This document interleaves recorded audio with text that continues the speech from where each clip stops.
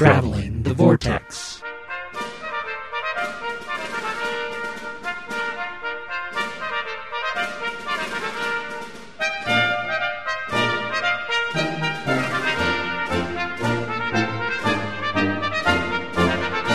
We've hijacked the TARDIS and returned from Omaha, Nebraska, landing at episode number 183. I'm Keith. I'm Sean. I'm Glenn. How are you guys? I have a question. Landed safely. I have a question. Safely? Safely, but slightly delayed. Safely. How are you, Elmer? He's Daffy. You're Elmer. This is working out great for me. It's Are you bugs? If I was anybody, I'd be Sylvester. Fuck badge. No, I'm the little dog. Yeah, Spike. He wants us to go get the cat. We'll go get the cat, Spike. I see it's our piloting that landed us at Tuesday instead of Sunday night. Well, we got lost in the vortex. Because does anybody know how to fly this thing? Dimensional stabilizers weren't quite on. Helmet regulator. Well, what did you guys do before Omaha? Anything? Plan to go to Omaha. I watched Birth of a Nation. What is that? Wait, really? Yeah, it's an old detail. The whole thing? The whole thing, believe it or not. My God. No, it took me 3 nights to finish it. But yeah, it's a black and white silent D.W. Griffith film. Oh. And it's basically it's 3.5 hours long, and it's set up in the sense that it's based on a play and a book called The Klansman by Thomas Dixon, I believe it is. And it's set up in such that it's 2 parts, really. The first part is the lead up and the events of the Civil War, mostly from the Confederacy point of view. And then the second part of it is the Reconstruction following the Civil War. And it's broken up into 2 acts, essentially. And very long acts. It's like most history classes. Yeah. Just as long. There's that break at the Civil War, and then the Reconstruction kicks off the next semester. It's a highly controversial film because when it came out, it was critically successful. And in fact, lots of people, it was actually a blockbuster success. It made millions. But it was lambasted by a lot of people, and especially like the NAACP, and because it's from the Confederate point of view? Not necessarily because of that, because it is it's pretty historically accurate. In fact, D.W. Griffith was no wonder there was so lambasted. Well, the problem with it is, here's what the controversy was that a lot of the actors played in blackface. There are only a handful of African Americans actually in the film, and so. And it also, I say it's historically accurate. The second part of it in the Reconstruction does paint African Americans in a very poor light at that time, and it really it was felt that they were portrayed as womanizers and ignorant and more so than they probably were. But the film's making a point with that. Not that excuses it, but that was the reason for it. It's one of those ones that's on my must-see list because as a movie buff, I want to see everything, especially the critically acclaimed things. It's also been marked as a marvel in filmmaking, although it essentially not dated itself. It essentially became obsolete a year or 2 after because it employed so many things that filmmakers immediately after that went to, as far as pans, wide, huge cinematic battles, irising, all of these different things that we just take for granted in film today was immediately mimicked and copied following this film. But this was really kind of the landmark for all of that. And so it's heralded as a masterpiece in the sense that it was the first film to really do a lot of these technological things as well. How long is it? 3 hours, 3.5 hours. 3.5. And it was made, James Cameron film. It came out in 1915, so it's almost 100 years old. Wow. But it's one of those ones that's always been on my list to watch because of its history. And so I finally said, okay, I'll sit down and watch it. Well, I love silent film. Don't get me wrong. It's not one of those things where I trudge through. A lot of people just don't like it. They're turned off by it. I love silent film. I love especially like the Harold Lloyds and Charlie Chaplin's and those.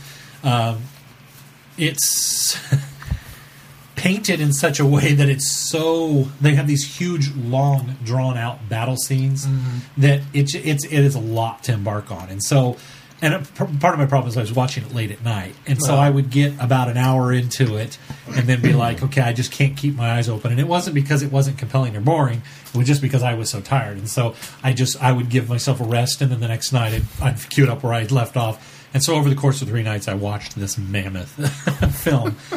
That's when you start supplying your own sound effects. Yeah. Oh, it's remarkably remastered. It's actually in the public domain, but it has been re-released by various companies. And the last one that was remastered was done really well. I think it was Kino, wasn't it? It was Kino, yeah. That's the version that I watched. And it's actually preceded by a sit-down with D.W. Griffith, I think was shot in the 1930s or 40s, with sound. And he's sort of explaining some of why he did the movie, and it's done in an interview fashion. And then in the middle, in the break, he does it as well. And they've redone some of the title cards to a point. They've cleaned it up a bit. It's not much you can do with cleaning it up, and that was another thing. Is it was one of the first films to use. I think Metropolis did this as well, but one of those first films to use the different color tinting for the different scenes. Oh, okay. So the battle scenes are all done in the red tint, and night scenes are done in blue tint, and home scenes are done in the gray and sepia. And so I did that. So Birth of a Nation worth watching, because it's one that I've never seen. Again, it's an important piece. And now, was it the greatest film of all time? No. Was it one of the best films of all time? No. Was it a good movie? Yeah. It's a good story. It is. I mean, it is a tough 3.5 hours to get through, and it's one of those films I'll probably never go back and watch again. But and the other thing I should say is I had seen chunks of it anyway over the years, because in fact once it fell into the public domain, everybody used it for documentaries and recreations and things like that, because it was cheap to use, like Lincoln's assassinations in it, wartime battles are in it. So a lot of people would farm it, use it for those kind of things. It's an important film, and I think everybody, especially you, Sean, and even you, we're so into film that I think it's an important piece of filmmaking history. Give yourself some time, though. The other thing I did was, because I wasn't able to join the tweet-along for Battle for the Planet of the Apes, I watched that this week as well. And it still remains on the bottom of my list as far as films, yeah. As far as Apes films. Really? Yeah. The problem... Mel and I watched it tonight before we came over, and because we thought we'd got to knock this one out so we can get caught back up before Rise. And it definitely suffers from being... You can tell it's a smaller budget. It's the most ambitious, it's such I a think, small scope of the films. The problem is the scope is narrowed so much that it actually damages the plot of the film, because it's got some wonderful things with Cornelius and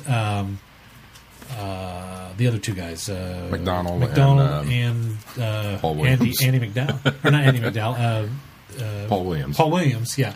Going I into forgot the city, was in it until they started talking. Going into the city, going into the city, and to look at the videotape evidence. It's a wonderful. The first half of the film is fascinating. Well, that's just it. It's a wonderful idea, but it's narrowed down in such a scope that it's an in and out, and the surrounding near capture and fight scene is done in such a way that it feels so low budget that it really takes you out of the story, in my opinion. The city looks wonderful. That part didn't take me out of the story. It's when we get to the giant battle where there's not much story going on. That's the other problem. It takes you out of the story, because this really, for what it is, the slowest moving school bus in the history of slow moving. The setup that it needs to be, it needed to be this really big, epic battle. Yeah, and it's done on a shoestring budget, obviously, and it still feels like a TV movie to me. Is what it does from the 70s, not a TV movie today, because they invest a lot of money in TV movies now. But it feels like a 1970s TV movie, and it's just so small scope that I can appreciate what they were trying to do, but it still falls way down. See, and part of me of the feels like they tried to put too much in it. To have Culp and Aldo both be villains in this thing, it's them trying to juggle too much, and then in the battle something gets lost. See, I like the idea of that, though, that you have an antagonist in both camps, and you're struggling. Your heroes are struggling against both sides. The problem is, you're right. There's too much because they're not fleshed. Each story isn't fleshed out enough. Yeah, and then it gets lost in the battle, and you forget that Aldo is supposed to be a bad guy when they're fighting next to each other, and they had to unite. And it's I don't think he was at the battle. No, you don't I was see firmly that he had like run on, because he even asks, you know, he kind of shows up there at the end. That's they've run them off. But that's just it. Is because I forget Paul Williams' character's name, but he asks him, "Where's Aldo?" Probably halfway to such and such by now. Yeah. And they retreat back to the village and everything. And then once they beat him off, and okay, we're going to ride out of town. That's when Aldo shows up on the horses with all the guerrillas going, "Ha ha!" Look at us claiming victory and shooting the already beaten down warriors. Right. See, maybe that's also you're why right. He does show up at the end there as though he's in the battle. But he's just pretty much over by then. Virgil. I love Virgil. I guess that's also why it feels like they could have done more with Aldo instead of having him disappear for the battle. Agreed. Well, I think too much of it was spent on the battle. Yeah, that's the problem. Too much time was spent on that versus fleshing some of the rest of it out. Which doesn't, I don't feel, aside from Conquest, which has a big, long battle sequence, but it feels so very different. The battle in this didn't seem like it meshed with the rest of the Planet of the Apes universe.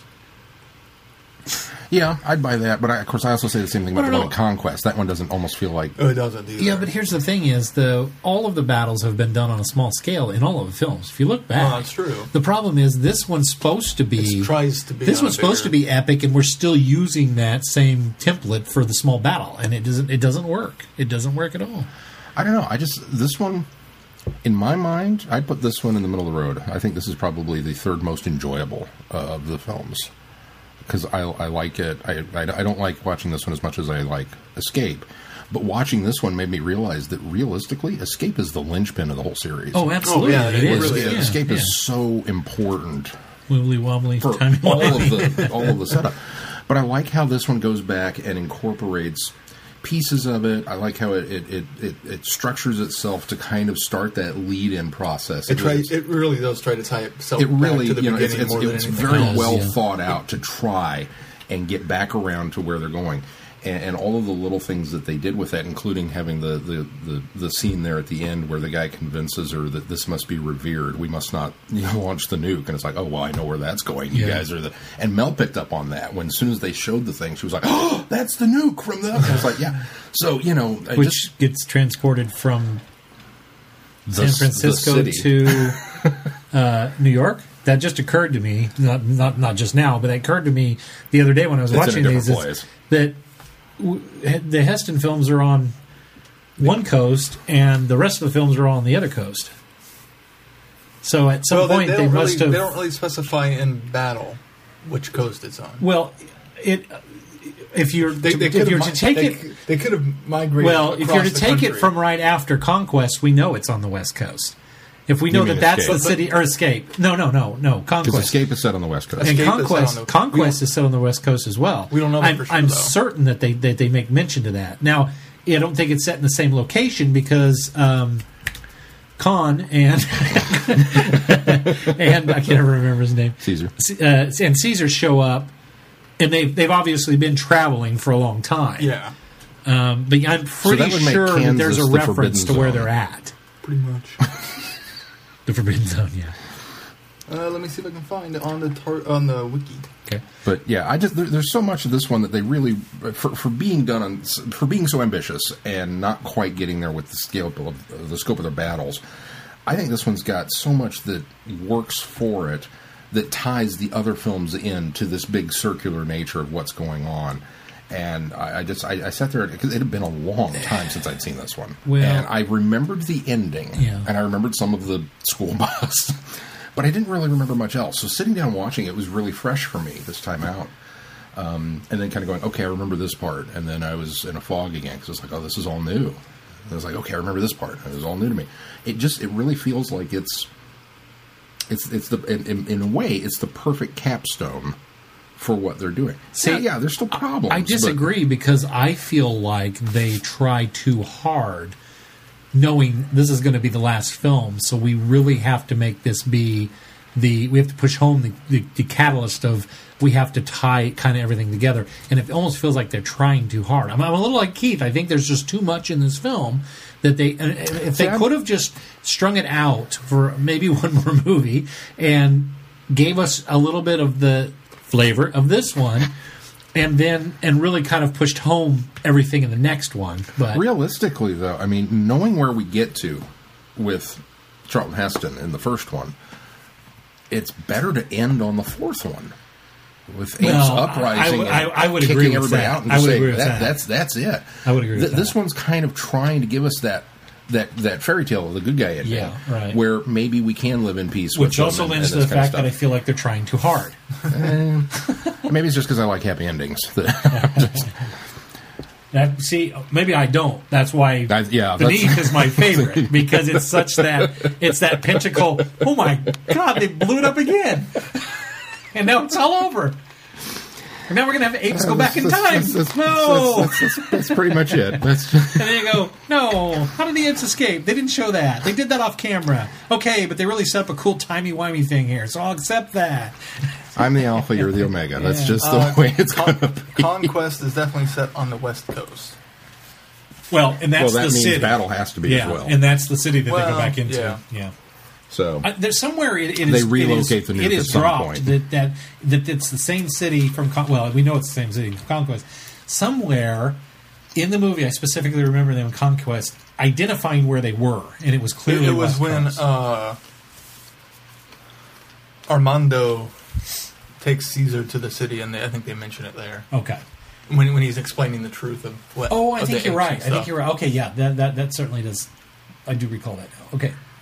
So, and I'm fine with that, the dual coasts, because in my head canon, they have transported the or they could be two bomb. different civilizations. And I think that's what it is, and I think that's why on the West Coast this works, because you can have that kind of the way it went peace, but we also had uprisings in other locations, and that's why there's such a different dichotomy on the East Coast, that things obviously went different. Maybe that's why I like how after the nuclear wars, the cities have been dissolved and the cars have melted and everything is broken, nothing works. But yet we all have matching hats. Because as a post-apocalyptic society that's being irradiated constantly, I want cool headgear. Yeah. There's a Why great. did they stay in the city? I don't know. Okay. I'm glad I'm not the only one that was lost on that. And if you're constantly being poisoned by this radiation that's remaining in this city, why don't you leave? Stubbornness. And then, because you sent scouts out to find out where the ape camp was. It's not like you're afraid to go out. Well, you kind of got that impression when they chased them out. Although they went, weren't sure. They weren't entirely sure that the ape camps really existed. Yes, that's true. I always got the impression that they were afraid it was even more nuclear wasteland outside the city than it was inside. I'll buy that. They have a vineyard and food, and it's like, yeah, you could have had that if you'd just gone up. It was their surprise. Yeah. There's a great website, ptoa.goatly.com. It gives a timeline of the events I think I've of the seen that entire one. universe. You texted me or Twittered me that.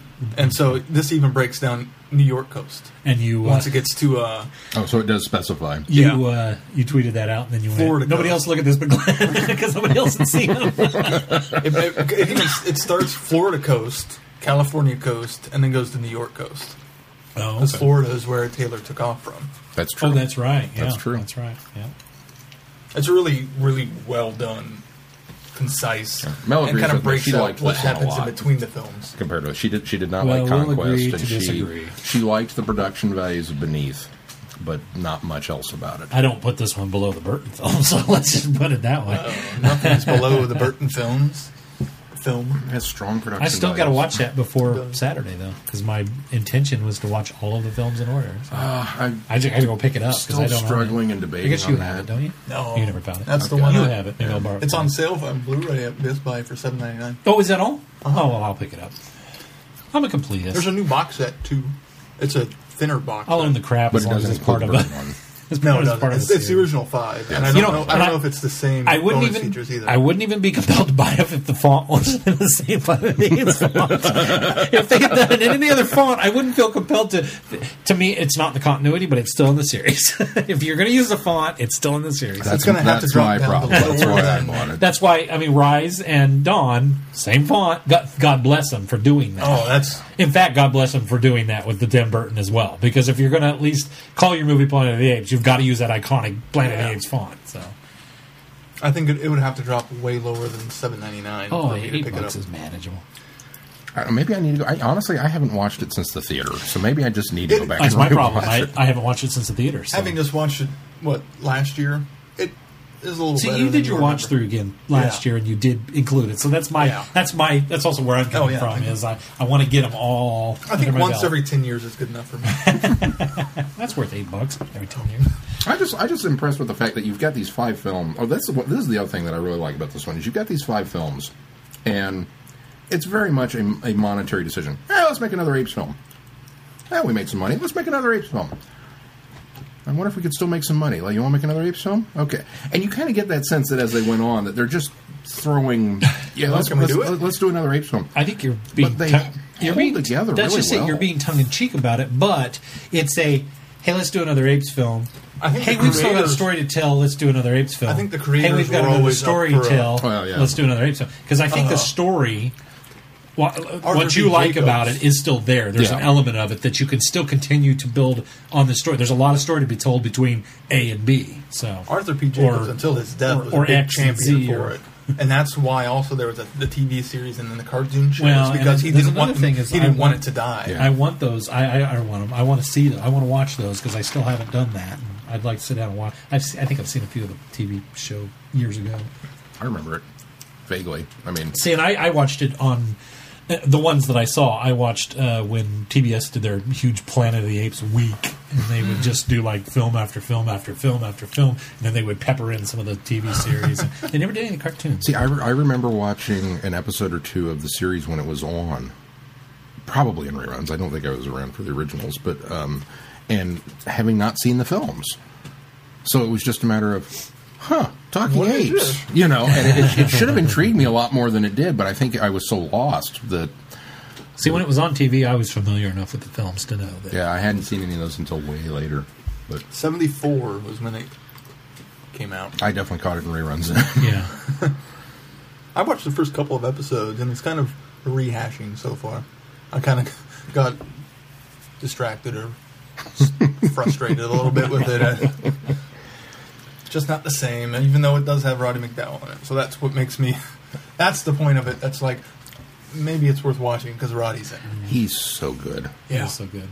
Again, watching him in this one is just. Wow. I don't think I watched anything else this week. I suppose I should talk about my part of the vacation before we get to British Fest because it's technically not the same.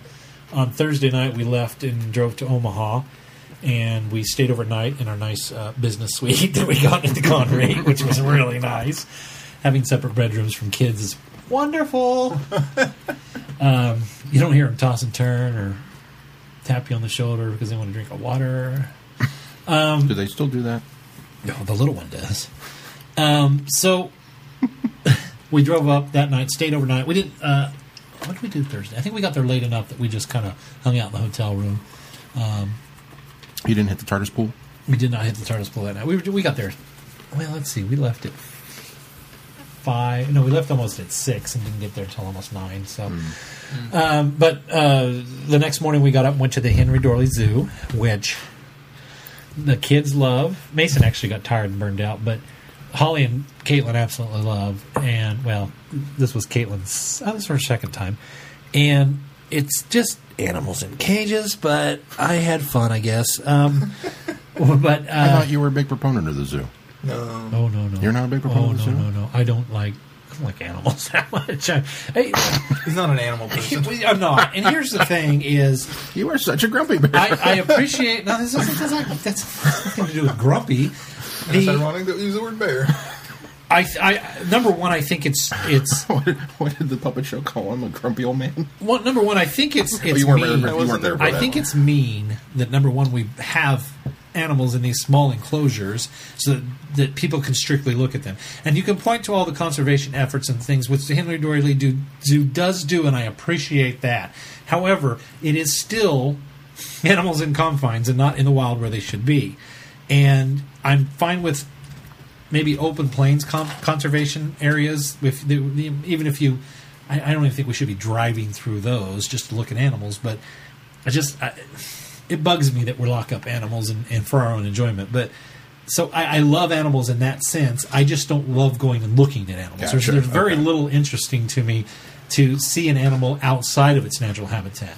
And there are zoos that they do their best to attempt to put animals in their natural habitat. But Henry Doorly Zoo included, when you go see a cat in a 8x10 cage with a couple of limbs and branches just thrown in there, that's not their natural habitat. And it's not... I can marvel at the beauty of the cat, but in the back of my mind, I'm like, I wouldn't want to be this tiger. I'd want to be a tiger on the plains of the savannah or in the jungles of India. So that bugs me. But the kids love animals. Holly likes to go to zoos, so we went, and I enjoyed myself. I wasn't Grumpy Bear. I didn't stroll around going, oh God, I can't wait till we get out of here. And it's another thing that when I was single, I wouldn't have gone to zoos very much because I wouldn't have enjoyed myself. But when you have kids, you enjoy things through their eyes, so it's a lot better. And so that makes it enjoyable to be spending time with the family, doing things that they enjoy doing. They've got the petting zoo, which they like to do. They've got the boneyard. I can say boneyard. It's this little excavation thing where you move sand and there's dinosaur bones, dug in there. And there's a carousel and there's all kinds of stuff. So we did that most of the day. And then Friday night, got my little map out and my Fazoli's gift card from Sean for my birthday. And we went to a Fazoli's. And we had Fazoli's that night. And fresh breadsticks all night long. And then we went back to the hotel, and I think we just watched some TV and went to bed because we were tired from the zoo. The zoo does that. Yeah. It's a big zoo. I'll skip British Fest because that's what we did most of that day. Saturday night, we went to the amazing... This was kind of a kid's trip is what this was. We went to the Amazing Pizza Machine, which, for anybody that doesn't know what an Amazing Pizza Machine is, think of Chuck E. Cheese and then take it times 20. It's huge. It's a pizza, well, I'll use this word loosely, pizza buffet. However, they had like tacos and chicken strips. And, I mean, just every kid-friendly item on the menu was there. Pasta. Maybe. The food was not good. It was edible, but it was not good. But the arcade more than makes up for it because this has, video games and skee ball and, the basketball hoops and all that stuff. And it's also got rides. So there's one of these. The only thing that I can think of that I can equate this ride to is I think it was called the Rock and Roller Coaster when it used to come through in traveling carnivals. Worlds of Fun had one, and they may still. It's the one that's circular. It's just a circle, but it does it up and down on the hills. You know what I'm talking about? Yeah, I know what you're talking about. And then they go backwards. Mm-hmm. Okay, it's that. And then they have bumper cars, which these bumper cars are really cool because it's not electric at all. It's all battery powered, but they're these big kind of large circular cars. The inner tube ones. With inner tubes, yeah. And you drive around and bump into each other. They had go-karts. They had laser tag. Laser tag, unfortunately, was extra, but we went ahead and played. We went ahead and paid and played. All of this stuff, and it was an enjoyable evening. And we went expecting to spend 2 hours because we got deals for the kids where you got unlimited games and rides for 90 minutes.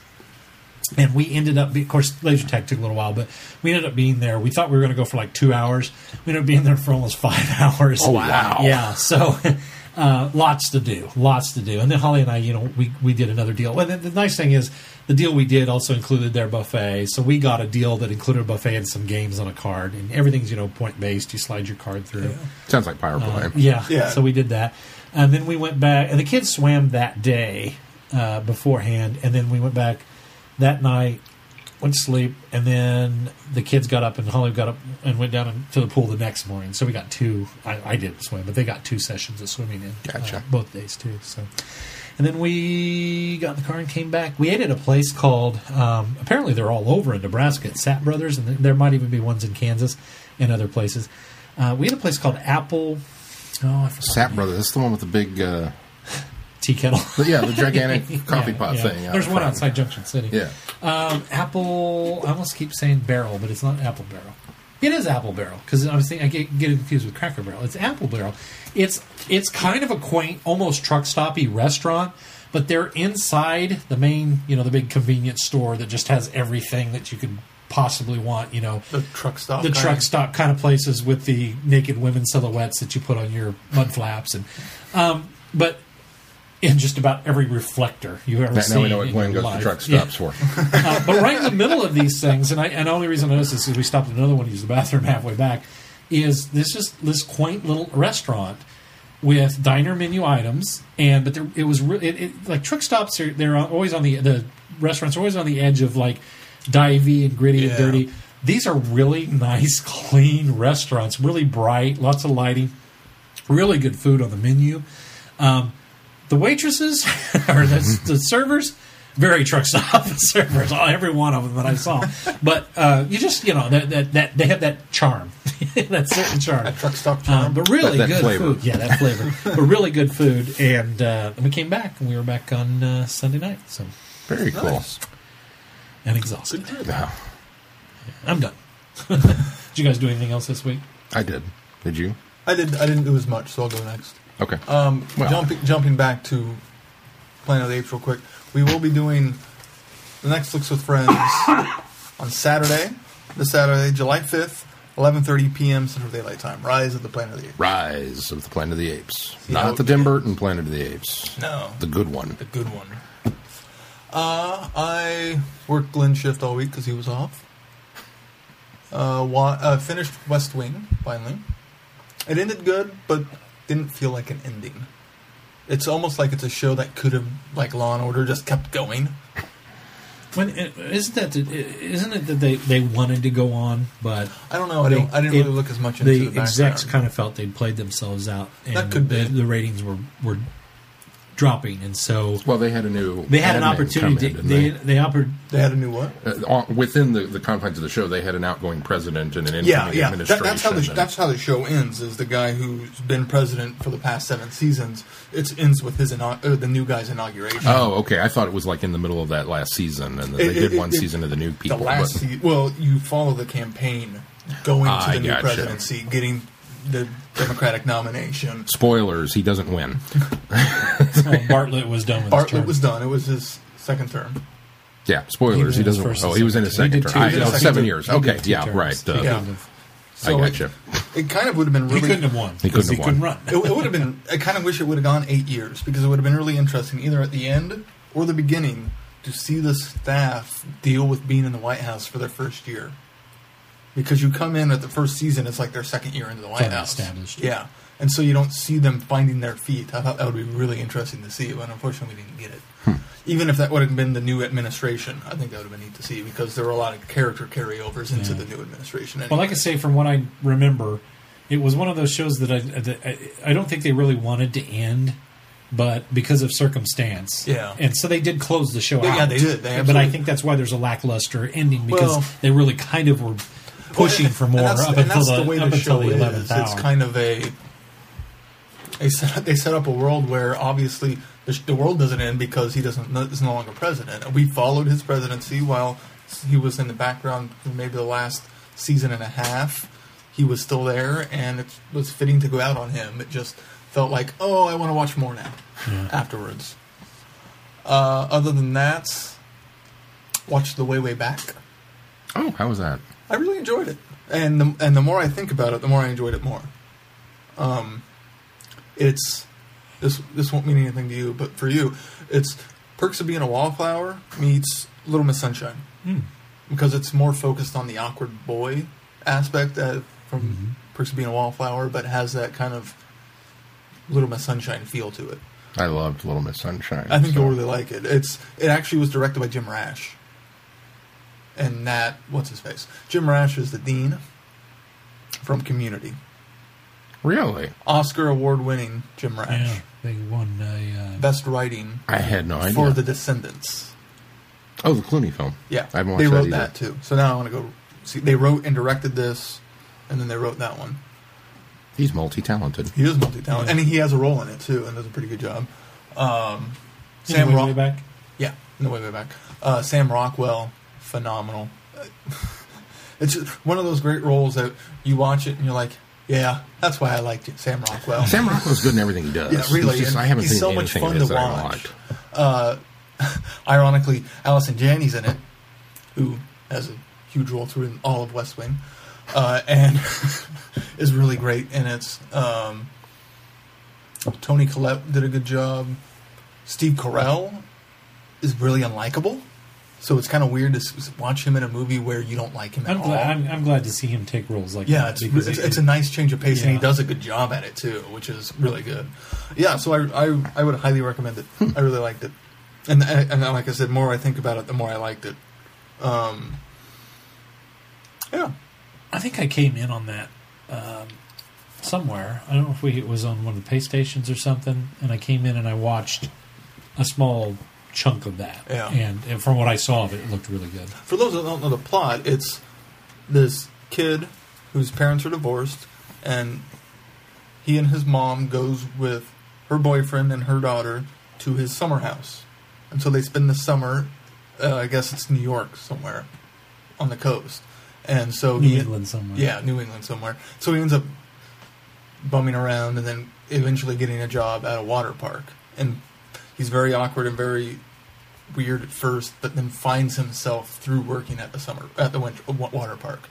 So it's a really well written and well crafted story. And actually, watching the bonus features, they wrote this like 8 years ago, before they ever wrote The Descendants, and it was the Oscar clout that let them make this film. Huh.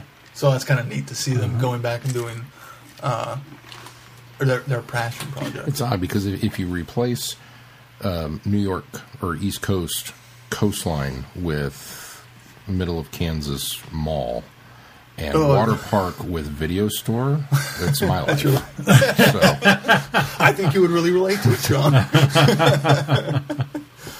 And then Wait, who's the unlikable one? that's also me. Oh, good. then the only other thing, Sarah started finally, after me prodding and somebody at her work prodding, started watching Buffy. She's now like 6 episodes in. Oh, wow. She started it Monday night. Oh, wow. Or no, Sunday night.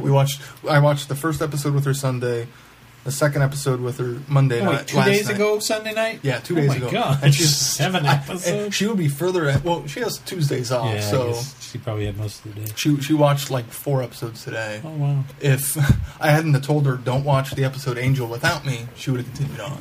Because I'm going back and kind of watching some with her and watching some that I want to rewatch to refresh myself. Like I skipped the second and the third episode, quote unquote, third and fourth, depending on how you view it, because the premiere is a 2-part, episode. And then watched one that she watched this week or today because it is part of the arc. So I'm making sure I'm familiar with everything too. Season 1 doesn't hold up as well as I remember.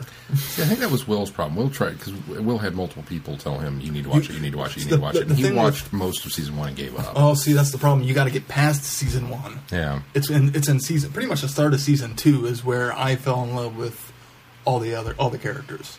And that's what I keep telling Sarah, is it? And as she goes, it's growing on her as she's watching it. See, I think I need to get over the stigma of it, because I feel like there's a gigantic hole in my Joss Whedon, because I've not seen any of Buffy or Angel, or, obviously I've seen Firefly and Dollhouse, but You haven't seen his start. I haven't. Well, I've seen the original Buffy, that actually a movie that he you did got right. You got a leg up on Sarah. She never saw the movie. But I've seen one episode of Buffy, and it was the musical.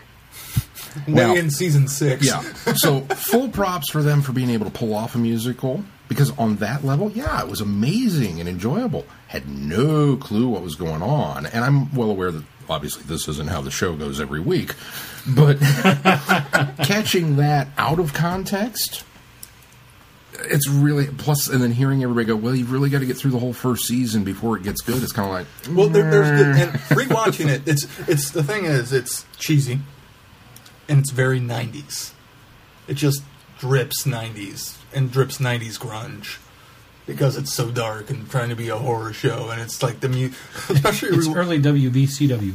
Yeah, that's not a strong point either, really. And it's like the pilot, especially. I'm watching. The one I watched actually before we recorded was Never Kill a Boy on a First Date. And the music in that was more subdued, but the pilot and the second episode, so essentially the pilot, the music is so synth and so... Okay, I gotcha. Yeah. You know what I mean? It's that era. Okay. It's that era. And watching even 4 episodes later, it's subdued so much more, and they have such a great handle on the characters. Watching the pilot, it was kind of like, wow, this was rough. Jumping ahead to that, I was like, oh, this one, okay, that's what I start to remember of the show. So I'm looking forward to watching more with her. I saw up through most of season, well, no, probably only about half of season 4.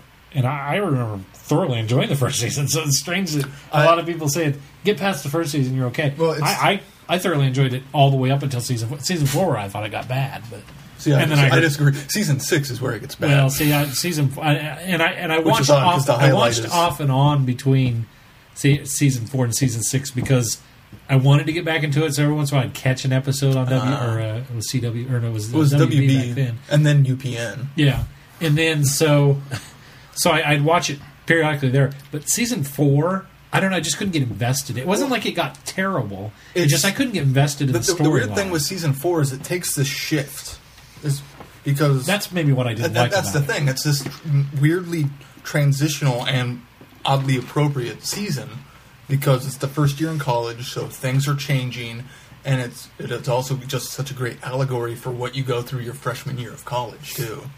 It's I really enjoyed it. Maybe it's because I didn't want to revisit my freshman year in college. Maybe that's it. I don't remember much of my freshman year in college, though. That's a whole other story. And I sort of had the same experience as you have, Sean. When I first came to Buffy, I was shown Once More with Feeling, and then went back and started. And so, Buffy fans, you know how all of us Doctor Who fans say, don't start people on blank? That's Buffy fans should never start somebody on Once More with Feeling. I enjoyed it, but then I didn't enjoy it nearly as much once I built my way up there. It's meaningless to see it right out of the box. Same thing with, I think the first episode of Angel I saw was Smile Time. Yeah, the puppet episode. You can't which do that. Is great. I had to skip like a chapter because I had no idea what was going on in the story, and they didn't want to spoil me on something big, even though I wouldn't have remembered by the time I got there. But it's cool. Funny. That's exactly how I'm kind of hoping some of our Doctor Who watching gets. It's cool to watch it, but it loses something when you don't have it in context. That's the reason we're waiting so long on Truckin'. Shush. You want him to forget all about everything, even the name. What are we doing this week? I don't remember. Yeah, that's right. I think that trash can episode, aren't we? Yeah, that's the one. I think that's all I did. Sean?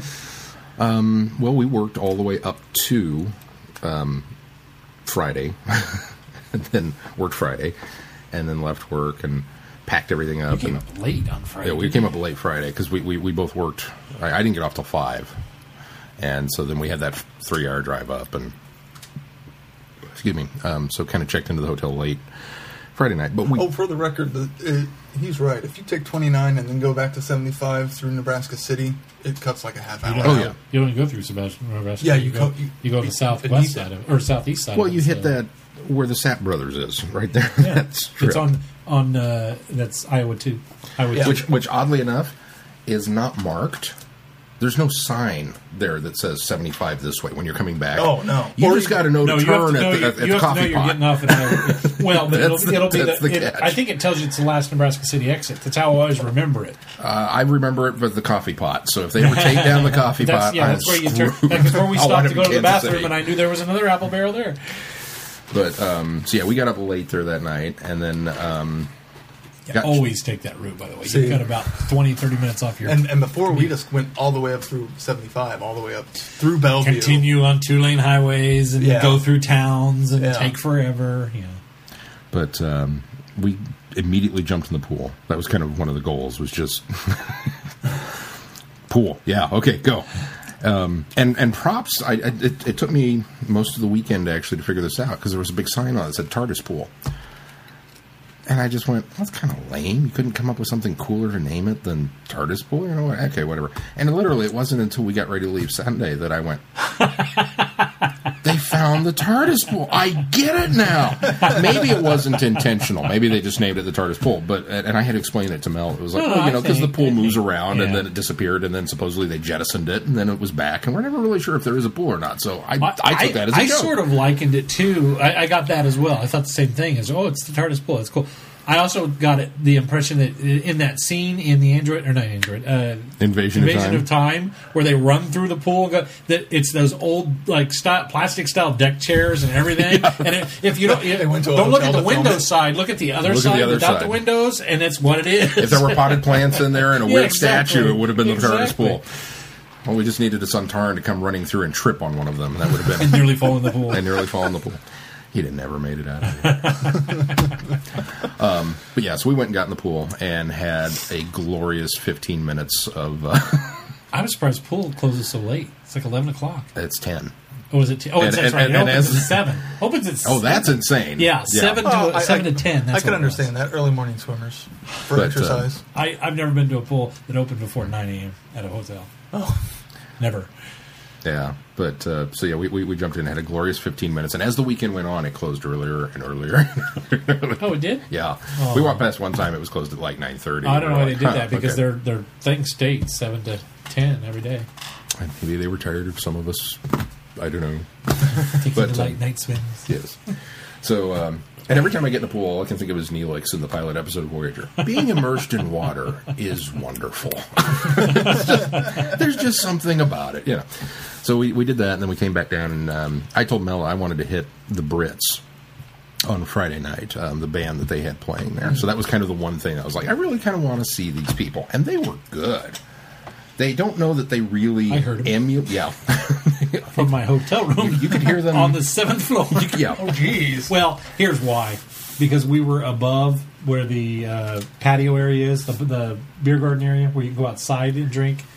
And what happens is that door is always open, and so it carries out and up the side of the building. And we were right above it, so we could hear that. But it wasn't distracting or too loud. It just, in fact, it was loud enough that I could identify most of the songs there. and pretty good. Oh, they're good songs. Well, yeah, 2-3 in a row that were Beatles songs. So, their goal supposedly is to be able to emulate the British sound, and they do the Beatles and Herman's Hermits and the Rolling Stones and pretty much anybody from that British invasion. Yeah. And while there were a couple songs, it's like, well, you don't really sound like I've seen like Beatles cover bands like Liverpool, who's really, really good and sounds like the Beatles. I don't think they had that, but they knew how to play them, and they did them well. And that was really all I cared about. So they were good. They were very enjoyable. And we went up with James there, and they had a whole dance party thing going on, and people we figured out later that they were the Spice Girls.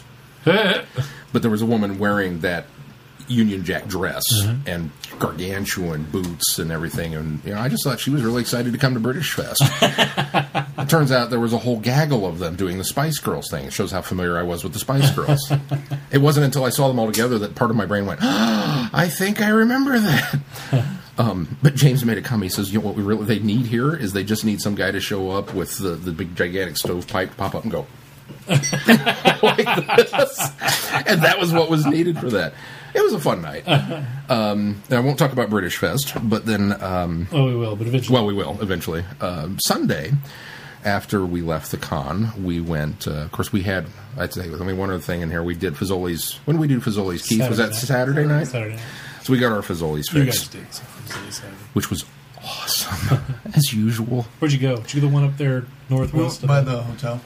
That's the one closest to the hotel. Yeah. You go north 80 and then west yeah, over Cass. 80-something. Yeah. And then we went to Half Price Bookstore. And then we did go to the Half Price Bookstore to walk Right, off picked our up, Fazoli's. Their Gently Solicit Detective Agency, which I had not been able to find before. Have you read it yet? No. And I got a Batman graphic novel written by Neil Gaiman. Yeah. I had no idea there was such a thing. Yeah. I was like, Neil Gaiman wrote Batman? Yeah. He wrote Oh, okay. story arc. Yeah. So it's, I have it at home. I'm Now looking it's on forward your to it. pile? Now it's on my pile. Can't remember what it's called though. Whatever Happened to the Dark Knight. That's what it was. Yep. And so we did that, and then we came back, and then Sunday we went. We went on an adventure. Well, the adventure started Saturday night. Darn Didn't it? names. Yeah, in an attempt to find the because we left Fazoli's to go find a Half Price Bookstore. Well, apparently there's only one Half Price Bookstore. It's the one that's over by Krypton Comics. So I was like, okay, well, it's good. So I let Sean navigate. he let me navigate. So they're following us. Because my phone was dead. That was probably mistake number one. I've got Mel on the phone. I used Suri all weekend, and she hit every spot correctly. Well, it's not that I don't blame the Yes, phone. Chrissy, you heard that right. I don't blame the phone. The phone was not a problem, but Mel. Aside from your average GPS navigation issues. I'm not going to blame Mel. She was navigating and I was driving, and she said, "Okay, you're going to get up here and turn off on the right." I said, "Okay," and I saw an exit, and I went, "Oh, it must be this one," without waiting for her to confirm yes, this is it, or no. In this case, it happened to be no. So it was. I got okay, off we're the going to highway. get off on the next second. Oh, here it is. Yeah, I Well, did it one of wasn't even those. getting off the highway. It was we were trying to get on the highway. Well, we were on a highway, but we were needing to get to another highway, and I was supposed to take this thing, and instead I took this thing.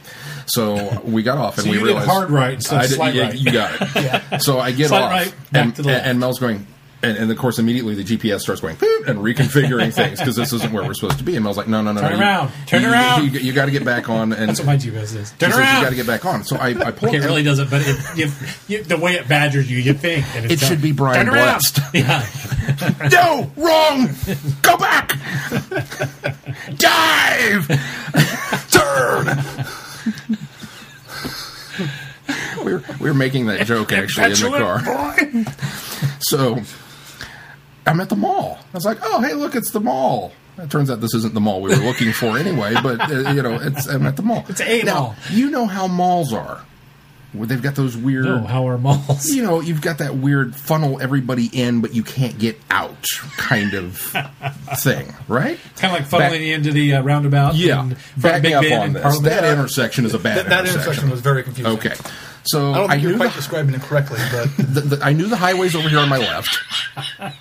It's one of those, I can see where I need to go, I just can't get there. I can't get to the left. I can see the highway off to the left. I get to the bottom of the intersection, which is the mall, and there's a road. So I turn left onto the road, and we're going down the road. And Mel's looking at the GPS going, and it's about that time James says, "I think this is a one-way." And I look up, and sure enough, this is the off-ramp. it's the on-ramp. Or the onto on-ramp highway to we're the trying to highway get to. for the other direction. And there's two sets of cars. So Right I at you. pull really hard left and pull into this little offshoot thing, and Mel's screaming, no, no, no, because another car's coming up the off-ramp. So There I am behind them. now, Following. this is the funny part of the story. Wait, you weren't even in the same car? You were in No, they were in their Oh, car. Lord. The three of us were in ours. They were in theirs. And Keith's just blind, like, no, no, no, no, no. Oh, wow, look, traffic. Oh, turn around. So we did a Yui. we did the dreaded GPS Yui. Turn around and go the other direction. And got back out and then got on the highway. And everything was fine from there. To be fair to you, It was a bad intersection. It was a very not bad not intersection. marked properly, in my opinion. But I may have been a little overzealous in my turn. we went down to the old market neighborhood before we went to dinner while they were kind of chilling and whatnot. And I nearly turned the wrong way on a one-way street down there. Did you really? I almost did. I caught myself in time and turned and got went straight. Well, instead. when we were leaving Old Town, I wanted to stop because of that water thing that they had down there. So much of Old Town is one direction, then you're Yeah. not sure that you have to pay really close attention Until 'cause you the get up on it. because the signs are pretty small.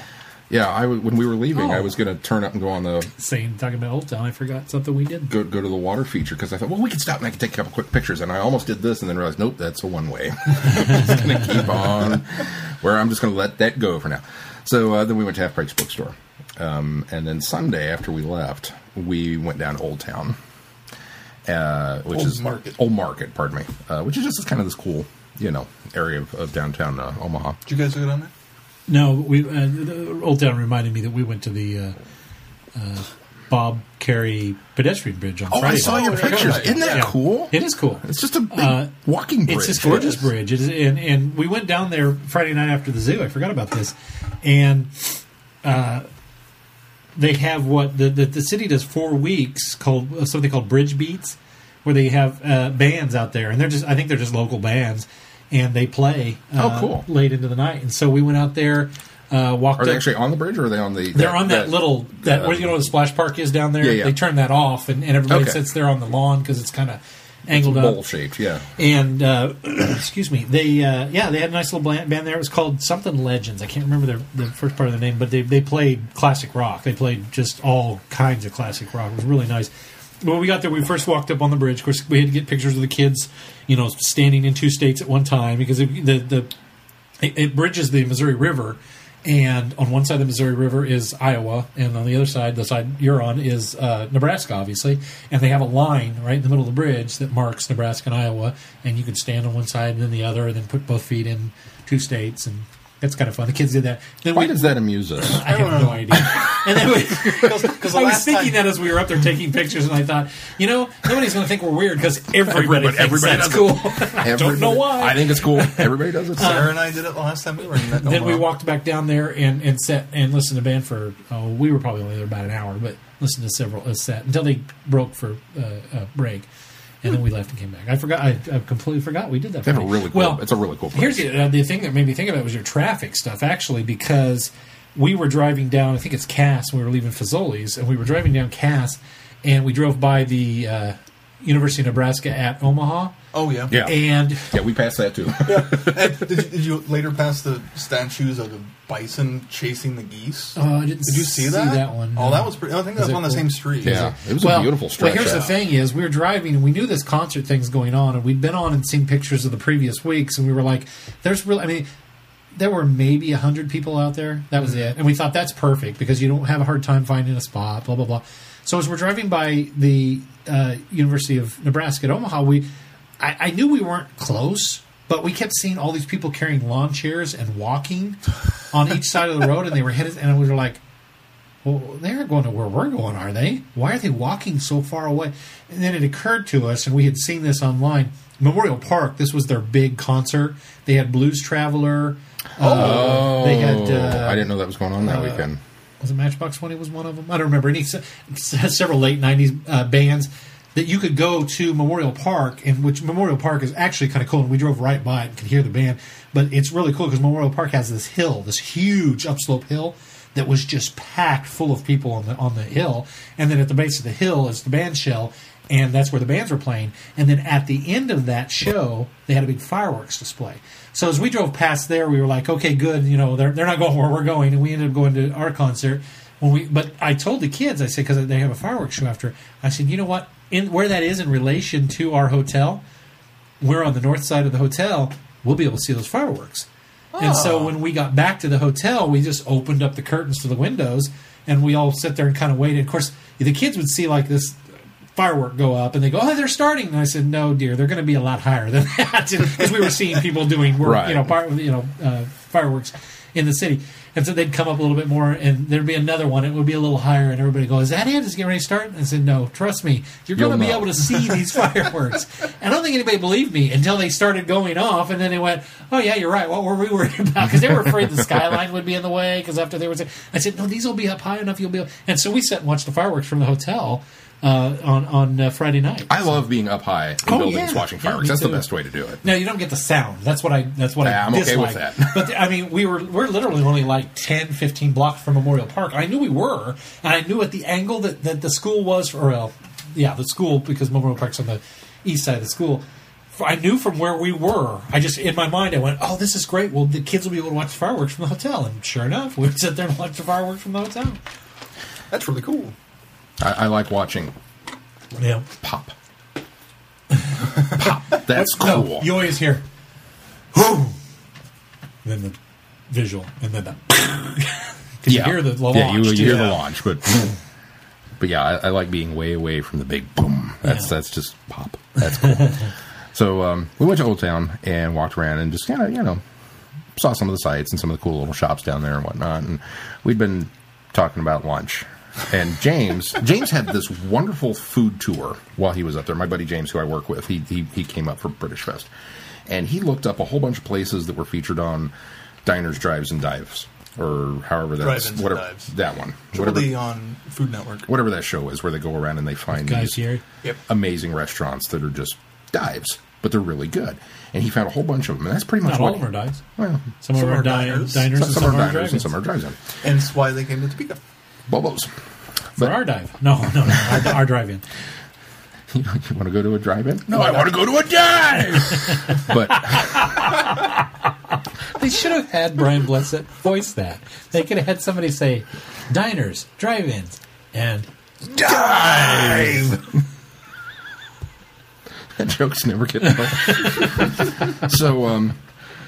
So he'd done this, and he'd gone to all these different places that he'd been, and he posted pictures of this taco. He went to a place called California Taco. California Taco. Oh yeah, I've heard that place. Yeah, and he showed us he's like, I had this really great thing, and we were like, oh, there's the California Taco. Okay, he's like, yeah, and he showed us the picture, and we all went, oh, ooh, and it's this taco. It's not a taco. It's a taco. This thing's like you only need one taco. Yeah, it's a Chipotle burrito sized I've seen taco that somewhere. Maybe I saw it on Diners, Drive-ins, and Dives. I don't know. And Sarah got real excited about the taco. Like she commented, "I'm in lust with the taco. I'm ready to go. We've got to go eat at that taco. We're gonna go eat at this taco joint." So I was like, "Okay, well, we'll do that Sunday." Okay, Sunday. Oh yeah, why not? So we're down at Old Town, wandering around, and we've spent our 2 hours or so, and everybody's kind of getting to that. Yep. I think it's time, And Sarah made. What time is it? It's taco time. It's taco time, right? Where is this taco joint? I don't know. Let me pull it up. So I pull it up on Google and say, California Taco. And Google comes up and says, California Taco, blah, blah, blah, address, blah, blah, blah, phone number, closed Sundays. Oh, no. And it wasn't until I read, in the movies, or in the cartoons, when words come up on the screen and everything goes and zooms in, and that's all you can see. The highlights. I didn't realize until that moment when my brain did that and zoomed in on closed Sundays and did the calculation that that's today, how much I wanted a taco. Like I was along for the ride. I was like, yeah, I'll go there. Sure, why not? It wasn't until that moment. At that point that we wanted a taco so badly. We all were craving tacos that we were like, I got to have not just a taco, that taco. And so I thought maybe the internet's wrong. Maybe Google. It's worth a shot. So I called. Well, when you want a taco really bad, suddenly your trust level for the internet goes way down. It's Google. They make mistakes, right? So I called, and it rang, and it rang, and it rang. But that wasn't enough for you, was it? You had to go by there. No, we didn't go by. I could feel the hopes and dreams of the people, because we're all walking back to the car and everybody's shoulders are stooping over a little bit more, and I could feel everything getting heavier. Well, and so then we went in another shop as we were waiting and trying to figure out what we were going to do. So Sean asked the clerk, "You're from around here, right?" He's like, "Yeah, I guess so." "You live in Omaha?" "Yeah." "What's a good taco place?" California Taco. Wait, that would have been the insult to injury there. No, even worse. I like Taco Bell. Oh, Lord. Now, well, you were no help at all. Nothing against Taco Bell. I eat Taco Bell all the time. But when you're in the mood for that taco... When you're on vacation, you don't want Taco Bell. Yeah, Taco Bell is what you eat when you're at home. I can get Taco Bell at home. I don't want... So all of a sudden, it's like, well, I really like Taco Bell. And my brain went, you have suddenly lost all credibility with me as a human being. When I ask you, what's a good taco joint? And you give me Taco Bell. Like Taco To be Bell. fair, the kid was probably 16. Oh, yeah. He wouldn't have known a good Probably taco. couldn't even drive. He would have known a good taco if it came up and bit him. So we hopped in the car and we're like, what do we do now? And I'm looking at Mexican joints in Omaha, and it's giving me, it's like, let's head toward the mall, and if He was something wanting to go to catches our Suncoast. eye, we'll stop there. And we wound up at Five Guys because Sarah had said, well, barring a taco, I'd be okay with a burger joint. So then when I saw Five Guys, it was like, it's not just a burger joint, it's the burger joint. We can get a Five Guys burger. So we stopped at Five Guys. And Good. everybody was kind of okay with that. It worked out. But We ditched out then and headed home. yeah, they headed home. We went to Suncoast and walked around the mall. It's a nice little mall. Fell in absolute lust with a woman working a sales counter at one of the stores. Oh my God, she was amazingly hot. And worked at Suncoast? No, different store. But That would have made her even hotter. yeah, no lie, right? But the Suncoast was really good. I had kind of explained it to Mel because she didn't quite get it. It's like, you don't get that this is, because we're walking down the hall. I had to ask. It's like, where's Suncoast at? I couldn't find a map. When did they get rid of maps in I don't malls? know. They put them online now. Well, things circle in and out of a mall Well, so often that they could. We're not updating spending this way anymore. too much money updating a map. But I grabbed a cop. There was a cop on duty. I was like, where's Suncoast? I go, oh, it's upstairs. Thanks. So we walked the thing. And as soon as we hit the upper level and got into that wing, I was like, oh, the red neon. And she's like, you can tell from here. I was like, yes. You don't understand. This was it. This was my Mecca. This was my first real job. I mean, I Sean worked at had the pizza wedding joint, but, pictures taken at Suncoast. I met my significant other at the time. That's your first wife at Suncoast. Yeah. I remember when we were at the Thanks mall. for changing Suncoast for me. I hadn't thought about that in 20 years. Thanks. I was just trying to illustrate how much you liked Suncoast. I really like Suncoast. I squeed when we were walking around that mall last time we were there, and I saw the Suncoast. I was, oh, And you didn't tell me? I'm pretty sure I did. I'm pretty sure that Holly has a disdain for Suncoasts now. But because she worked at Original Cookie right across from, and the red neon sign burned into your eyes every day. Was it like that 'Cause episode you of stood Seinfeld? right across from with the Kenny Rogers Roasters across the street. Yeah, that's what it was. It was like she never saw Suncoast again. I loved her comment on Facebook. I said, that's my first real job. And she says, what, like all the other ones were like fake jobs? Pretty much, yeah. They were all pretend. But so we went and wandered around, and it was a little. Did you guys get anything there? We did. We bought a copy of Lawless, that Shia LaBeouf movie, but it was a steelbook, so we were like, Oh, yeah, they decided okay. that's Netflix. Figured. Today, actually. And in fact, if you queue it up and watch it, they send you a steelbook. They're just trying to unload them. Oh well, I'm sure it's not going to be a good movie, but it was a steelbook and it was cheap, so I was like, yeah, okay. Hey, it's got Tom Hardy and Jessica Chastain. Well, in it, that's kind of isn't what it? I thought. Yeah, It was like, it's there's other people in it. Tom Hardy can outweigh Shia LaBeouf. Oh, we're an hour and a half in. We haven't even got to news yet. It's very much like vintage stock. I mean, they've got the same toys and the same movies and the same thing, and I'm like, man, I'm still doing this. I don't know why I was so excited, but it's been cheapened a little bit because it's Because you're still there. You're just under a different logo. It's the same thing. But it was there. So then we talked about going to see Edge of Tomorrow. And by this point, I was like, what time is it? Because we were going to look. Then the show times were weird because it was like 4:45 or something. And we thought, man, that's going to... Because if we go to that, then it's a 2-hour movie. We won't get out until You want to get dinner afterwards. Yeah, we won't get out till 7. And then we've still got a 3-hour drive home. I was like, I don't know about that. And I looked at Mel and said, well, what if we just left now and we caught it in town? And that way we get Regal points and everything. So Yeah, she might was as like, well. okay. So we went ahead and left and got on the right highway. Avoided that intersection at the mall. And drove home. Which we haven't mentioned that there was construction on Highway 75, and that's why we're making such a big deal about the other way to get there.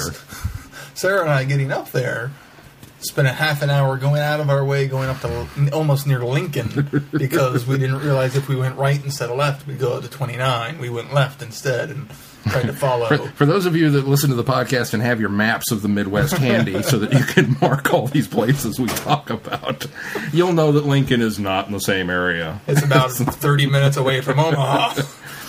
But so we drove home and had an uneventful drive. Turned right at the coffee pot, so everything was good to go, and got home okay. Hit a rainstorm right outside of Holton, but it was. We happened to be in front of the rainstorm. Yeah, we got done, and it was weird because I was like, wow, look at that cloud. It was just this big, heavy, low hanging cloud, and it got darker and darker and darker, and then it started raining, and I'm like, okay, here we go, and then it just went. It just gushed to the point where I couldn't see. I almost pulled over just because it was like, when I can't see the front bumper of the car anymore, it might be time to think about it, you know. And then it started to lighten up a little bit. And I told Mel, I was like, hold on, I'm making a run for daylight. And we drove and got out of it okay. So, but we got home with about 40 minutes to spare and went ahead and caught Edge of Destruction at the theater here. Oh, good. Edge of Tomorrow. Or Edge of Tomorrow, Edge of Destruction. Wow, they were showing that? It was the most... I would have... Which... I would have paid $18 to see that. Now, I've only seen... I think I would have too, on the big screen. I've only seen 3 films so far this year. Surely you've seen more than that. I haven't seen very many. I've seen a handful of films. Halfway over. Yeah, I know. I don't get out much. Godzilla? I've seen Godzilla and X-Men.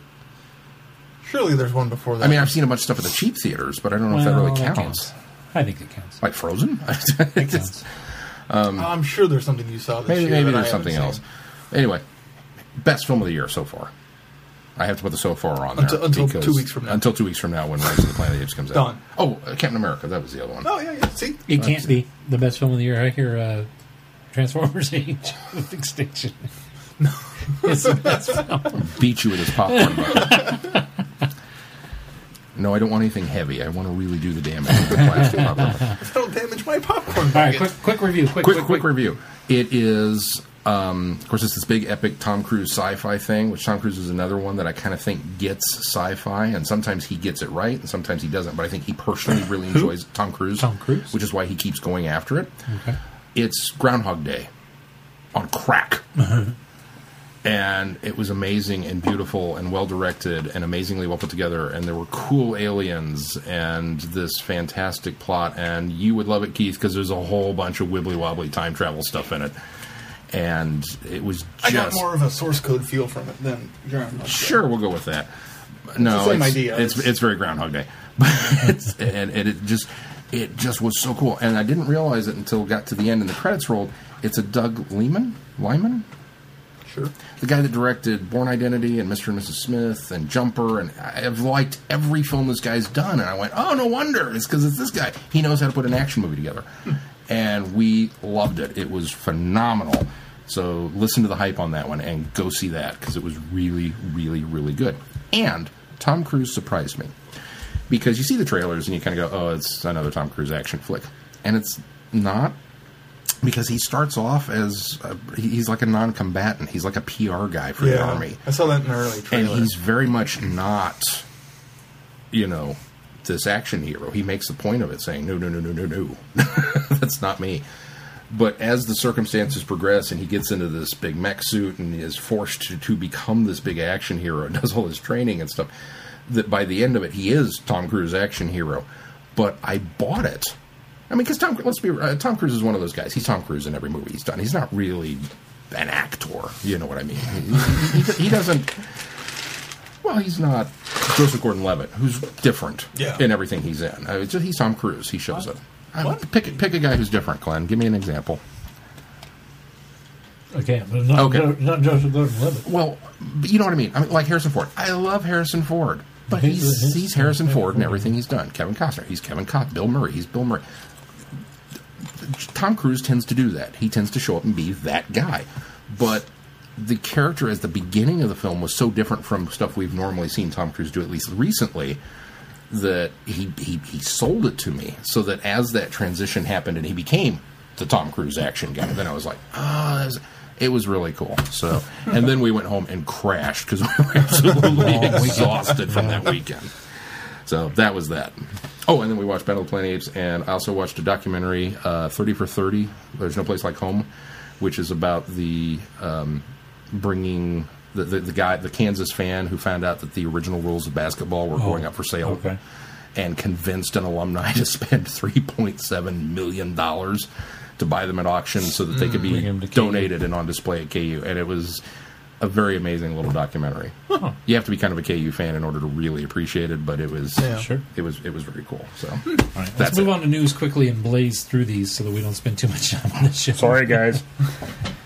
Well, we got a confirmed date Yay! for when Doctor Who will return. Saturday, August 23rd. Wait, Easter Saturday. I thought it was August 31st. Oh, 18th. No.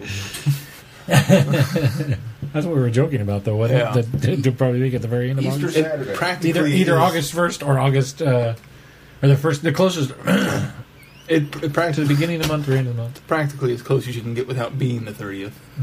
But we also got a little teaser again. This time with some dialogue. Yeah, I actually enjoyed this teaser, even though there's elements of the original the first teaser that It's we like got. They recut it But pretty much. it's, I don't know, I quite enjoyed this one. Maybe because there's some dialogue and a few more imagery that in there. helps. To me, this is a teaser. What we got last time yeah. was dumb. But this, if they had done this the first time, I'd have gone, okay, there's a teaser, So. Yeah. And we also got some images and an episode title for the premiere, which will be a feature-length episode. Yeah, I was surprised by that. So, if we go by BBC's definition of feature-length, it'll be 75, like the Day of the Doctor. Day of the Doctor. Episode title will be Deep Breath. Exciting stuff. Yeah, and there's also a new poster quasi-wallpaper thing that they You released. can see all of that on our website. Yes, because I posted that on Friday. Thank you. While everyone else was in Omaha. Speaking of release dates for Series 8. They've also just recently announced the date for the Complete 8 series. Which is weird. Less than 5 days later, now we already know when it's coming out on DVD. At least in the UK. And they've updated the artwork, which is pretty much the promotional shot with different background. Instead of it being white, it has a vortex behind him. In the UK, at least, the 12-episode run of Series 8 will be on November 17th. So take note, this does not, according to this article that I'm seeing, it's the 12-episode run, so it does not include Time of the Doctor, Right. as I kind of suspected that they wouldn't. Right. So, it's safe to buy that one separately now. I think so. And along with the announcements of the new episodes. Speaking of Season 8, Michelle Gomez joined the show. We're playing the Gatekeeper of the Nether Sphere in the new series. She's best known for her performances in Green Wing, The Book Group, and Bad Education. She had also, in 2008, performed as Kate in the Royal Shakespeare Company's production of Taming of the Shrew, so she has some serious acting cred back there behind her. And she is in the season finale, it looks like, directed by Rachel Talalay, Yeah. which will also feature Cyberman, Cyberman. which was kind of released as the same information as the new character because it was video of them filming it, or pictures of them. You can see them in the filming. background of Yeah. the pictures, so. I'm excited to see the Cyberman back. Yeah, of course you are. Of course I am. Other news. Stephen Moffat has recently said that he is going to remain showrunner for Series 9. In the latest column with Doctor Who Magazine, they revealed that. And he's also saying that there's quite the cliffhanger for the penultimate episode of next series. So it sounds like he's written Series 9 already. It makes me wonder if that's the idea of him staying on for 9 is that he's got one more story arc this time involving the 12th Doctor, and he Yeah. wants to see it all the way to fruition. So. It definitely seems that way to me. It makes me wonder, though, if there'll be... I don't know why I think this, but I wonder if he'll have a little more limited involvement, and then maybe they'll announce the next showrunner in the Season 9 will be- Series 9, and then maybe work together there towards the end so that he can kind Transitional. of transition it and hand it off to the next guy. Yeah, I could see that. I don't know happening. why I feel that way, but that just seems right. Yeah. Kind of channeling Sean there. He does things like that. What do you think? It makes sense. That's why it's a good idea. I don't know. Has there ever really been a time I mean, we've had producers obviously come up through the ranks of Doctor Who that eventually wind up taking over, but I don't know that there's ever necessarily been a true transition period where one guy was still here outgoing and one guy was here incoming. It seems like it's pretty always been boom, Moffat had a hand, at least, in Time of the Doctor at the very end. Didn't he have a huge hand in the regeneration and how it was going to be set up? I think he wrote the regeneration part of it. Well, anything that Matt Smith said, that was Moffat. By Moffat, yeah. But again, that's the definitive. Right.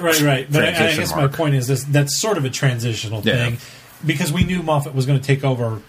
I think even in the Specials era, or it might have even been I think it was Series the Specials 4. era. Was it in Specials that we found out that Moffat was taking over? I can't remember. It's been so long ago now, but it's been at least 4 years now. So, all right. Well, no exciting news. Speaking of Moffat, he has also recently possibly created some controversy. Well, that's what Moffat does. Exactly. It's his MO. He's called on Doctor Who fandom to create some controversy and then bail out of Twitter. Sorry. He's called on Doctor Who fandom to prove when it definitely said that Doctor is not human. In the latest issue of Doctor Who magazine, he says, "Here's a question I tried on some Doctor Who fans recently. We're all a bit startled by the answer. When it finally emerged, if we got it right. Okay, keep in mind that everything we know for sure is probably wrong. Answer me this. In which story is it confirmed definitively that the Doctor is not human? Now, before you jump up and yell, an unearthly child, sorry, but wrong. He makes it clear he's not from this time. He seems to indicate that he was born on another world, but he never says he's an alien. He could, just as easily, be a human being from the far future born on some colonized world.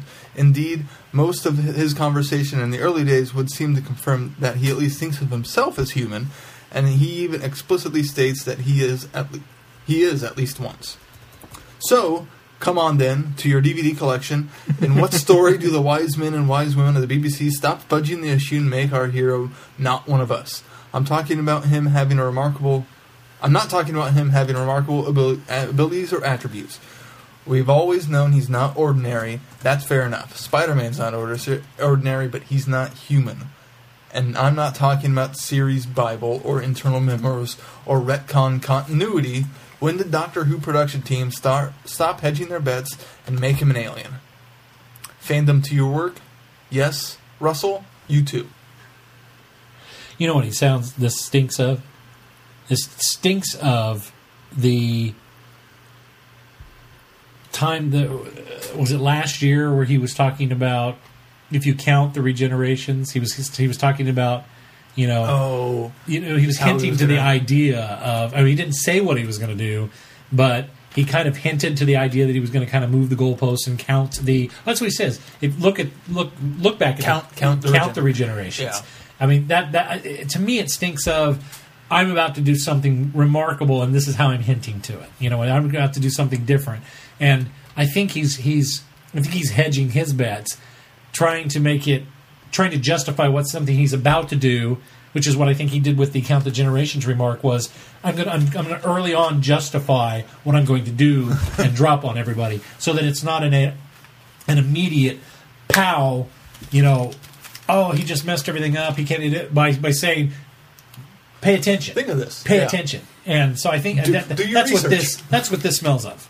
I can definitely see that. So it almost seems like he's going to try to quote unquote fix the lines from the Doctor Who the movie, where he's talking about being half human on his mother's side. I hope, but I don't think that'll happen. In reply to Stephen Moffat, Pyramids of Mars, Episode 1, the Doctor, quote, "The Earth isn't my home, Sarah. I'm a Time Lord."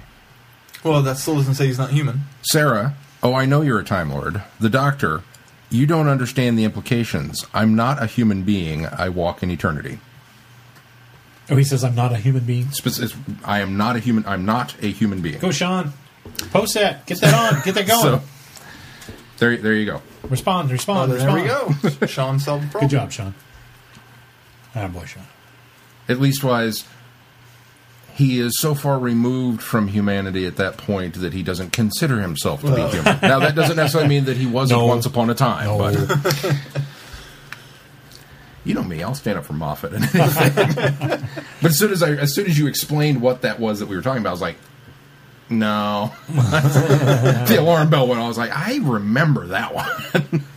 I don't remember much. It'll be interesting if somebody else points that out too. Oh, I'm sure they will. I think that'll come up, but this is so fresh that we haven't looked at Outpost Gallifrey or Gallifrey Base. I guess we'll keep an eye out to see if Moffat responds to anything like what Sean just said. Yeah. He won't respond. He'll just come up with something else. It's a ploy. Come on, guys. It is really? a ploy. It's totally Moffat. Moffat lies. We've established this. Obviously, he has something in the works. He's going to come up tomorrow and say, you know what? In the new season, the Earth's going to rotate around the sun backwards, and everybody go, oh! For no reason. Just because. Just because he likes poking the bear with a stick. Other news. Love him for it. As many figured with the announcement of Doctor Who or the Doctor Who World Tour dates, there's not going to be a panel at San Diego Comic-Con this year.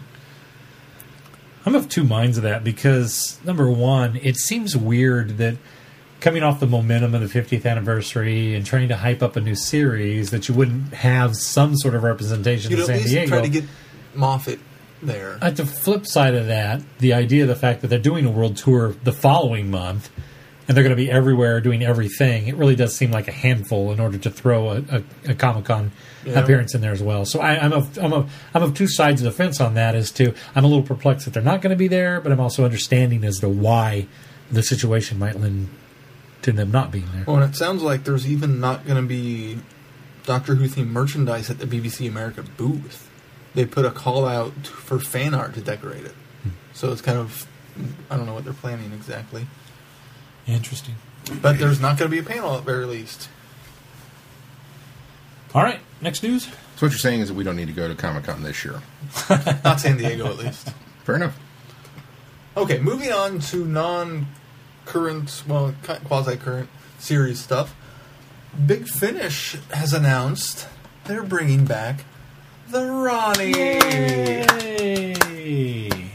And to top it all off, it's written by Justin Richards. Yay! Who I think we all have come down on the fence of liking his stuff. Yeah. You guys heard the backstory on this, didn't you? That Kate O'Mara's agent had actually called months ago, like last year, I guess it was, and had asked Big Finish if they would be interested in bringing the Ronnie back. And of course, Nick Briggs and is David Ellery still there? Jason Ellery. Jason Ellery.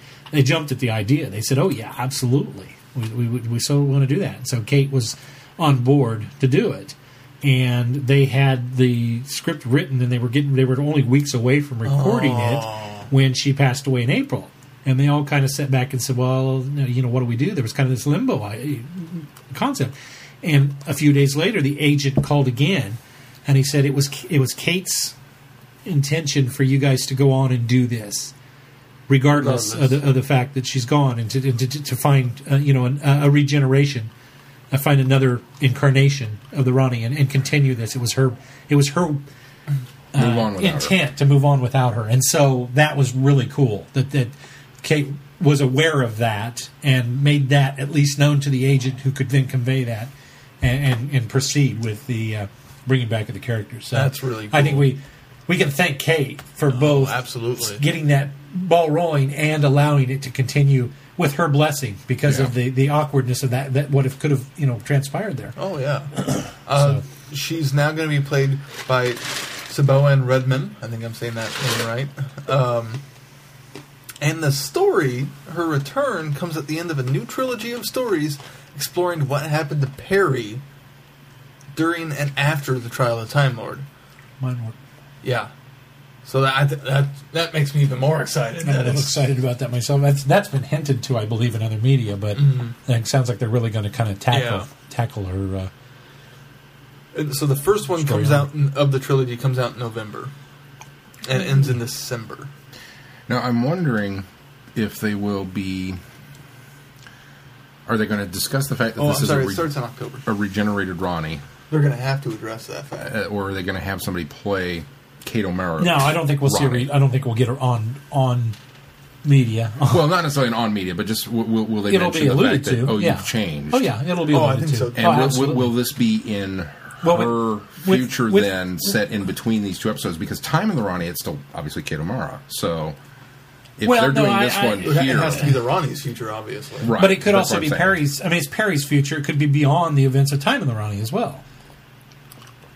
It's alluded to that she Right. married King Eucranus and went off to live with him, and we don't know how many years it's been that they've been living together, and So she's been it's queen not- ruler of this planet. according- Oh, so it may not actually be set between those episodes. I get what Right, you're saying. right. According right. to the it could be after Mark of the Ronnie as well, or Time of the Ronnie as well. According to the description, But we are dealing with time travel here, though, so it could be both. it takes up Perry's story a few years after trial as the Doctor, played by Colin Baker, and his former companion are Oh, that's right. reunited. I did see Oh, okay. that it's the Sixth Doctor. So it's It will be later, but it's yeah. But again, wibbly wobbly, timey wimey. Yeah. It could be. It could be from the Sixth from the Doctor's timeline this of is. from the timeline of the Ronnie. It's still, It could be her future, but Well, the yeah. Doctor's. Yeah, I think it'll work. I think it'll work just fine. They've done this before. They've done it. They do it all the time. They've got Jeffrey Beaver still playing the Master in Big Finish, Yeah. and setting his events in between Deadly Assassin and another one that I can't mention at this moment, so that we don't remember what it is later. And well, he's still playing that incarnation of the Master in Light at the End when we have the Eighth Doctor involved in that, and the Seventh Doctor involved in that, beyond the Ainley Doctors or the Ainley Master and the Eric Roberts Master for that matter. So we've done it before. There's no reason to worry or be concerned with any sort of continuity absolutely issues. not. So. And as if this trilogy wasn't enough to be excited about, the second one features the return of the Daleks and Robomen, and is set during the Dalek occupation of Earth of the 22nd century. That's what I'm excited about. I'm excited about that as well. That just makes all three very exciting for me in general. Yay! I'm excited. All right, let's move on to this other bit of puzzling news. So, I'm sure most of you have seen this by now. It's been on the internet since last Wednesday, almost a week now. A Doctor Who moment, a scene, has been rated the number one greatest moment in sci-fi, horror, and fantasy by SFX readers. Should we go through what Doctor Who beat out first? Yeah, let's do that. Let's do that. Okay. Number 10. Because we should be excited. We should be, but we'll get there. Number 10. Can you sense that maybe we're not? Should we preface this by saying we love Rose? I don't want to go that strong of an opinion on it. Yeah, we You don't guys hate can love Rose. We don't I hate love Rose. We don't hate Rose is... Rose is fine. She's a fine. All right, okay, Okay. what did this Number beat? 10. Back to the Future. Roads. Right here, you're flawed. Where we're going, we don't need roads. Okay. That's it. Number 9. Harry Potter and the Half-Blood Prince. The novel. Spoilers in case, for some reason, you don't know. It's Dumbledore's death. Dumbledore dies? Yeah. Number 8. Still emotional over that. The Matrix. Speaking of grungy 90s movies. That was on... That holds up, though. That was on AMC Which scene? while we were in the Netflix. Saying, while we were in the Netflix. While we were in... oh my God, Omaha. not only are we in the Matrix, we're in the Netflix, inside the Matrix. In the vortex. Neo dodges bullets in the bullet time scene. All right, I'll give it that one. I don't know. I was talking to Robert since you were gone during one of the shows about this poll when I saw it and looked at the list. I'm sorry, him stopping the bullets and plucking one and then seeing code, that's even cooler, in my opinion. Way more impactful. Yeah. Agreed. He still gets hit by the bullets. It grazes his leg, Yeah. so it's not like he perfectly misses the bullets to begin with. It was his first time trying to dodge bullets. Yeah. And that's maybe He why- does a that's why. remarkable job for being his first time. Yeah. And let's be honest, we were all pretty blown away when he went, and there, did the. That's the first time it's ever been done. Yeah, something like we that. were all impressed with it. I don't know. When they were running up the walls, I was already multi-impressed by that. And then, doing the jump flips things and, yeah. The whole lobby scene. Yeah. Yeah. But yeah, go ahead. Okay. 7, Game of Thrones. I'm not going to go into big detail on this because it's the Lannisters send their regards, a.k.a. the Red Wedding. Okay. The book or It's the more than show? a year old, so I mean, I don't know. Some people... We have still been would've- backing off of doing You that. would have been upset if you All hadn't right. found out about that, and you were how far behind. Okay. I'll give you that one. 6. Blade Runner. Roy Batty's Tears and Rain monologue. Seen fires on the good, yeah. rings of Saturn. Yeah. That's a good one. 5. I think it's the best so far of all those, actually. Star Wars: The Empire Strikes Back. Luke discovering Vader is his father. You're not going to fly the spoiler flag before that one. Iconic moment. Iconic. It definitely belongs in the top 10. Yeah. 4, which this one I don't know if I agree with either. It's a great scene, but I think there are better ones in the series. Firefly. Mal Reynolds kicking the bad guy in the Serenity's engine intake in the train job. That was pretty darn good. It's a great moment, but I think there are probably better ones in... I don't know. That's the scene that sold me on the show. I enjoyed that episode. I enjoyed the pilot, and I enjoyed the train job. But when he did that, I was on board from that point on. That was one of those, I can't believe they just did that moments. Okay, number 3. Alien, the chest burster scene. Iconic. Yeah. Number 2, this says Avengers of Assemble, so I don't know if it's because it's a UK website that's or why. if it's SFX. That is exactly why. Hulk destroying Loki. That's number 2. That's number 2. It's iconic. I don't know that I'd rank it number 2, but it's iconic. It's a great moment. Yeah. People are but- still riding that high, I think, is what that is. Yeah. And number 1 is, as we talked about, the Doctor Who's episode. Them Doctor and Rose saying goodbye at Bad Wolf Bay in Doomsday. As much as I like Doctor Who, this is one of those I'm sorry, things. that's not even that the come best down on- scene in Doctor Who. No, it's not I'm even the best sorry. scene in that episode. No, sir, all 13. Yes. That deserves to be number 1. That I would honestly, I'd be okay with I would that be proud trumping to have Star that number Wars and 1. Firefly and everything else. Yeah. I would wear that as a badge of honor if that was number 1. Who nominated that scene?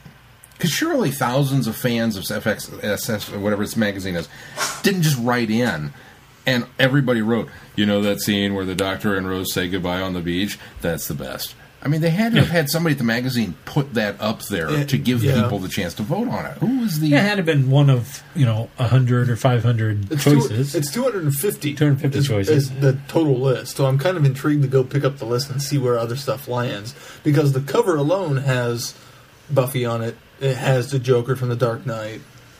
It has Wally. It has Spider-Man. I mean, there's all sorts of other stuff on this cover. So But who was the intern that picked that moment out of Doctor Who and said, yeah, that's the one that all my friends on Tumblr keep reposting, so it must be that one. That's true. You do see that on Tumblr. I wish I would have known about the polling, because I would have gone and voted.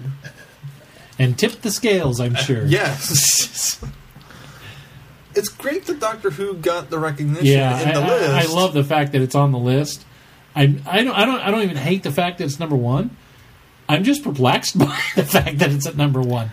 Would it have been my choice? Probably not, even though it's Doctor Who. I'm excited and ecstatic that Doctor Who's at the top of the list, and people think that that's the most iconic moment in science fiction. Is that dangerous? That's the perception that moment is in. In all science fiction? That is the best. That's the most iconic moment. It's not even a science fiction moment. It's a romance moment. Again, this is going to sound like I'm hating on Rose. He is bringing up a star in order to we don't see say it. goodbye. So I don't know. I'm sorry. I would probably even put the end scene of Planet of the Apes above that. Yeah, that why isn't scene- that in the top 10? The Statue of It better be in the top 20. That's iconic. I mean, obviously we don't like fan lists. it's coming down on that. we don't agree at all. we covered this a little bit with the Doctor Who list that came out, and we all went, "What? What are you talking about? You're not." So and we know that our listeners don't either. But still, it makes me wonder if somewhere somebody created a spam bot in order to spam that poll It's possible. and tip the scales, because it wasn't scientific, I'm sure. I'd be interested to see if any So wait, other we're- Doctor It's Who was harder on to the do list. that nowadays. We're but pulling yeah, a that's what I want to we're know. pulling a 2000 election and saying that We want to recount. we want to recount votes.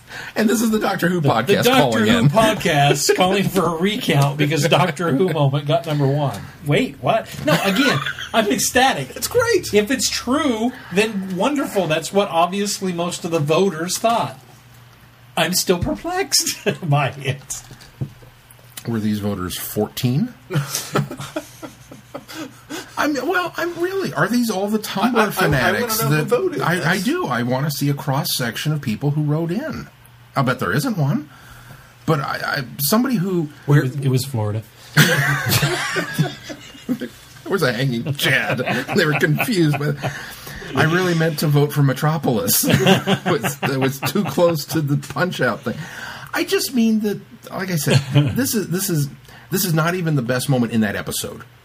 And don't get me wrong, I was destroyed by that moment in that episode. Yeah. But it's not the most iconic. It's not the best, and it's certainly not the most iconic science fiction. I would pick the scene before that. With on the wall. With the wall and Pete jumping in and rescuing her at the last minute. Now, and realistically, then, the if that whole came in scene- at number my one, God. I'd still be perplexed. I'd I'd still be be going... not as surprised, But not though. as surprised as the goodbye moment. It just doesn't make any And sense to me, we're- especially when you compare it with we're not- the rest of science fiction. We're not putting down anybody who loves that scene because, as Sean said, we love that scene. But, or at least Sean and I do. And actually, Keith was because he went, "Oh, good, Rose is leaving." But I didn't dislike Rose. I went back and rewatched some of her stories, and it's I'm teasing. But it's not that we. If you love that scene, great. We can't quite wrap our brains around what happened there. Write in some feedback for us and let us know what you guys think. Are we? Is this yet another bad fan list of the top 250 science fiction We've moments? spent enough time there. Or Let's was it move on. justified? okay. That was exhausting. My head hurts. Just wrapping my brain around it. Another Doctor Who convention happened over the weekend in Alabama, which featured the 7th Doctor, Sylvester McCoy, and Gareth... No, that's not his name. Ianto. Andrew Cartmel. And Ianto. Ianto. Gareth Lloyd. Gareth Lloyd, yes. Gareth Lloyd. Hey, I remembered a name. I'm usually asking you guys for names. So congratulations to them on having a great big con. I saw a lot of pictures. Looks like it went well. They've already announced next year's guests. And they are. The con will be July 18th to 19th, and the guests will include, so far, not limited to, Paul McGann, Eric Roberts, and Eliza Roberts. So She was a lovely woman, and it's like $30 that's for her very autograph. exciting. That's very exciting from what I understand, it's a pretty new con. So That's only a few years old. yeah, they're I think it's almost as old as our podcast, really. I think Yeah. we were talking about I think I podcast remember that awards. now that Yeah, you in said the early that. days. Yeah.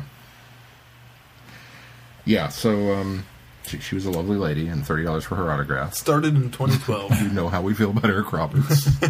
So, All right, let's right, move good on. for them. Oh gosh, we're going to talk so much about this. We better hurry. There's a We legacy. haven't even got to Doctor Who- feedback, and we're 2 hours into our show. there's no feedback this week. That was one piece Yeah, of there is. feedback. Chrissy, don't There's listen one to piece him. of feedback. Don't That's what I listen to him. said. Gosh. All right. So there's a new Doctor Who legacy update. What do you guys think? I haven't played with it much, honestly. Sean, what do you think? I haven't played with it much, actually. It's in some ways re-energized my love of the game. Not that it had ever really gone away, but just I'd kind of drifted away from it a little bit. And seeing all this wonderful new stuff is like so amazingly cool, and I want to keep playing. On the other hand, I almost worry that it's too much. That it's great for people who've been playing from the beginning because it's giving you that added stuff. As a new player that was coming in, it would be could like feel daunting. it could feel bloated for somebody new to Yeah. it. I like the fact that it's continually changing and evolving and trying new things. Nice updates. But I agree with Sean. I think that new players into it might feel it's a little over bloated now. But they seem to be listening to fans of the game and updating it for us. Yeah, but fans think that Doctor and Rose is the number one most. We got a new cover screen. We got the which is awesome. login bonus now. Which is awesome. You can change the gems to different styles of gems that you prefer.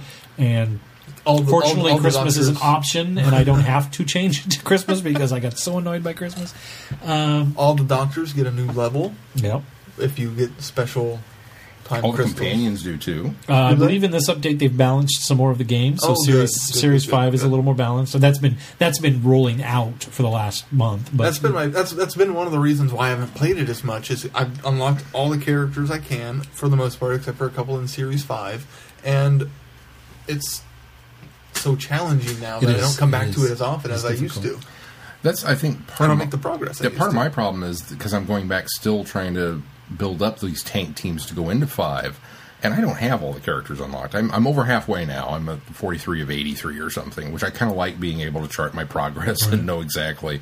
And I've loved all the structural things that they've done as far as being able to sort your characters and whatnot. But it's frustrating to have to, I need these particular time crystals to drop in order to upgrade these characters. So I keep playing the same set of levels over and over and over again and just grinding through them trying to get... And there's nothing more frustrating than putting a new team together that doesn't have a whole lot of experience and going back to Season 7 and grinding on some of these levels and then not getting a time drop, a time fragment. And then also not getting as much experience for your team. Yeah. Because if you go to older, easier levels, you don't get near as much experience. In fact, that's why I gave up doing anything in 7. And I use even new teams, even fresh, brand new people. I put them in 6, and I put them in a medium-sized level. And once in every 20 times I lose, I'll lose that level. But for the 19 times that I'm successful, I'm getting a lot more experience that way. So I appreciate that. Yeah. I enjoy and that. the fan area obviously is still a very good option for it is for grinding out stuff. And where a lot of this new special time crystals are. Actually, from what I can tell. That and the expert they're are all the right only in there, there. aren't they? Yeah. But yeah, like I said, I'm excited about it, and it's fun because Mel's been on this absolute tear where she's not stopped playing. She's really been grinding through, and so I went ahead and paid for the fan area for her just so that she'd have access to it, and she immediately started dropping people and got in there and then thought about, well, do I really want to? Maybe I'll spend some crystals and buy some people because she didn't have access to them when they dropped, initially. Oh, when there were codes. When there were codes for them and stuff like that. So she got real excited. And it's kind of people that I take for granted. Like, what do you mean you don't have K9? Because that was an automatic, I got to have K9. Where do I go to get this? So it's been fun to watch it kind of through her eyes. And she's kind of been doing the same thing where she's bringing all of her characters up before she goes anywhere. She wants everybody to be at the same thing. And it's like, honey, you're never going to get there. There's so many characters. Artifacts at the bottom there? Yeah, the new time. Yeah, that's what we're talking about, the new time crystals. I guess they're not time crystals. They're artifacts. Time artifacts. Or are they time artifacts? Fragments. Yeah, okay. That's what I meant. Have you guys Not also crystals. noticed it's also got kind of a sleeker look to it? It's shinier? There's also a new option in settings to turn off the animation for the special ability. Yeah. I like the animation. I like the little animation. It worries me about time levels, though. Does that take away my time? I don't know, because when I noticed it started doing it back when they upgraded 2.0, I felt like I was having to wait for it to finish. I've kind of adjusted for the time now and manage around it. But I'm almost wondering if on some of the time levels I'm having difficulty on, if I maybe should go turn it off and see if that helps. If I can, that edges me a little closer. So, anyway. But yeah, it's new stuff. It's exciting, and it's a good new update, and it's still a lovely and enjoyable game that we're having a lot of fun with. And our last bit of news is a little bit of excitement for us. We've actually known this was possible and in the works for a while. We had to get all our ducks in a row and all the T's crossed and I's dotted. We have been, it's official now, nominated for a Parsec Award. And what the Parsecs are essentially podcast awards for science fiction and fantasy genre speculative fiction. And we have made the nominee list for Best Fan News / fan speculative specific, right? Or I don't remember how it's. I believe that's correct. I don't remember how it's said. We're up for an award. Yeah, it's a parsec. But anyway, that's and we are. Are you going there because to the site? Yeah. Okay, because I want to also talk about who else has joined us in our category. Yeah, I want to thank, because from what I understand of this, somebody had to nominate us. I believe that's right. For that. So whoever nominated us, please speak up. I want to thank you personally. Yeah, absolutely. Because I feel extremely honored just to be among the group and be nominated. I never imagined when we started this podcast we'd be up for any kind of award. Yeah. And it's almost cliche because you hear so many people, well, it's an honor just to be nominated. And there's a part of you that thinks, yeah, whatever, you want to win. Right. Well, of course you want to win. Right, But I looked at this list and went, holy crap. We've got some tough competition. We are in a very nice group of people. It's cliche to say it's just nice to be nominated, and I generally would feel that way even when the awards are announced, when the winners are announced. I still feel that I'm just at the base level just happy to be one of the nominees in our category here. Do you want me to go through everyone or just the highlights? How many were there? A handful. 15 15 maybe. I highlight them. Maybe the more familiar ones. Well, there's a lot of non-Doctor Who ones. Well, do the Doctor Who specific ones, I suppose. Radio Free Skaro was nominated. Which is a mammoth in itself. The fact that we're in the same group as Radio Free Skaro. It's a phenomenal podcast. There are some that I'm not sure what their topic is. Tin Dog Podcast. That's Doctor Who. I knew...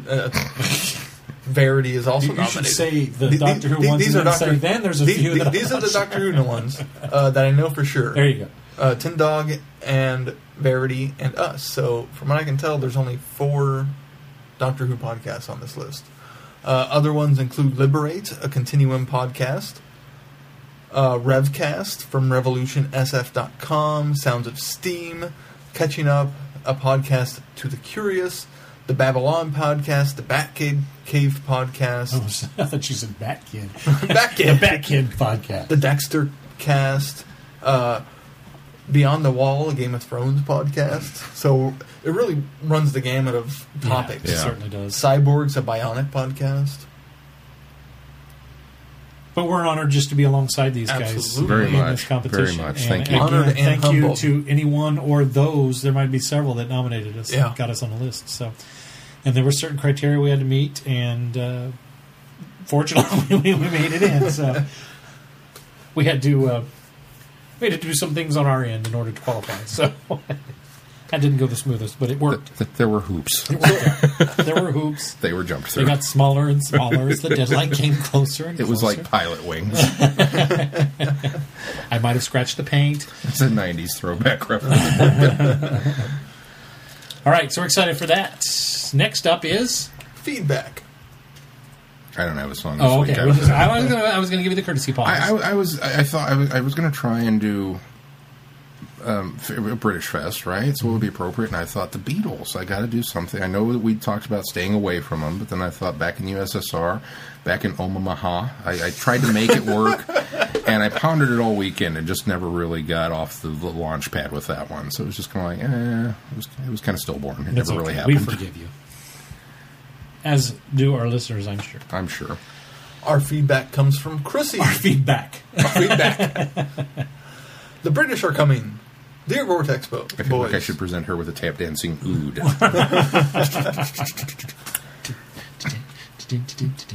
This will be a short, since there isn't anything to review, and obviously I wasn't at British Fest. But I had an idea for something you could use for your great big awesome dun-dun-duns. Something that could be the exact opposite of the horn. Let me know what you think.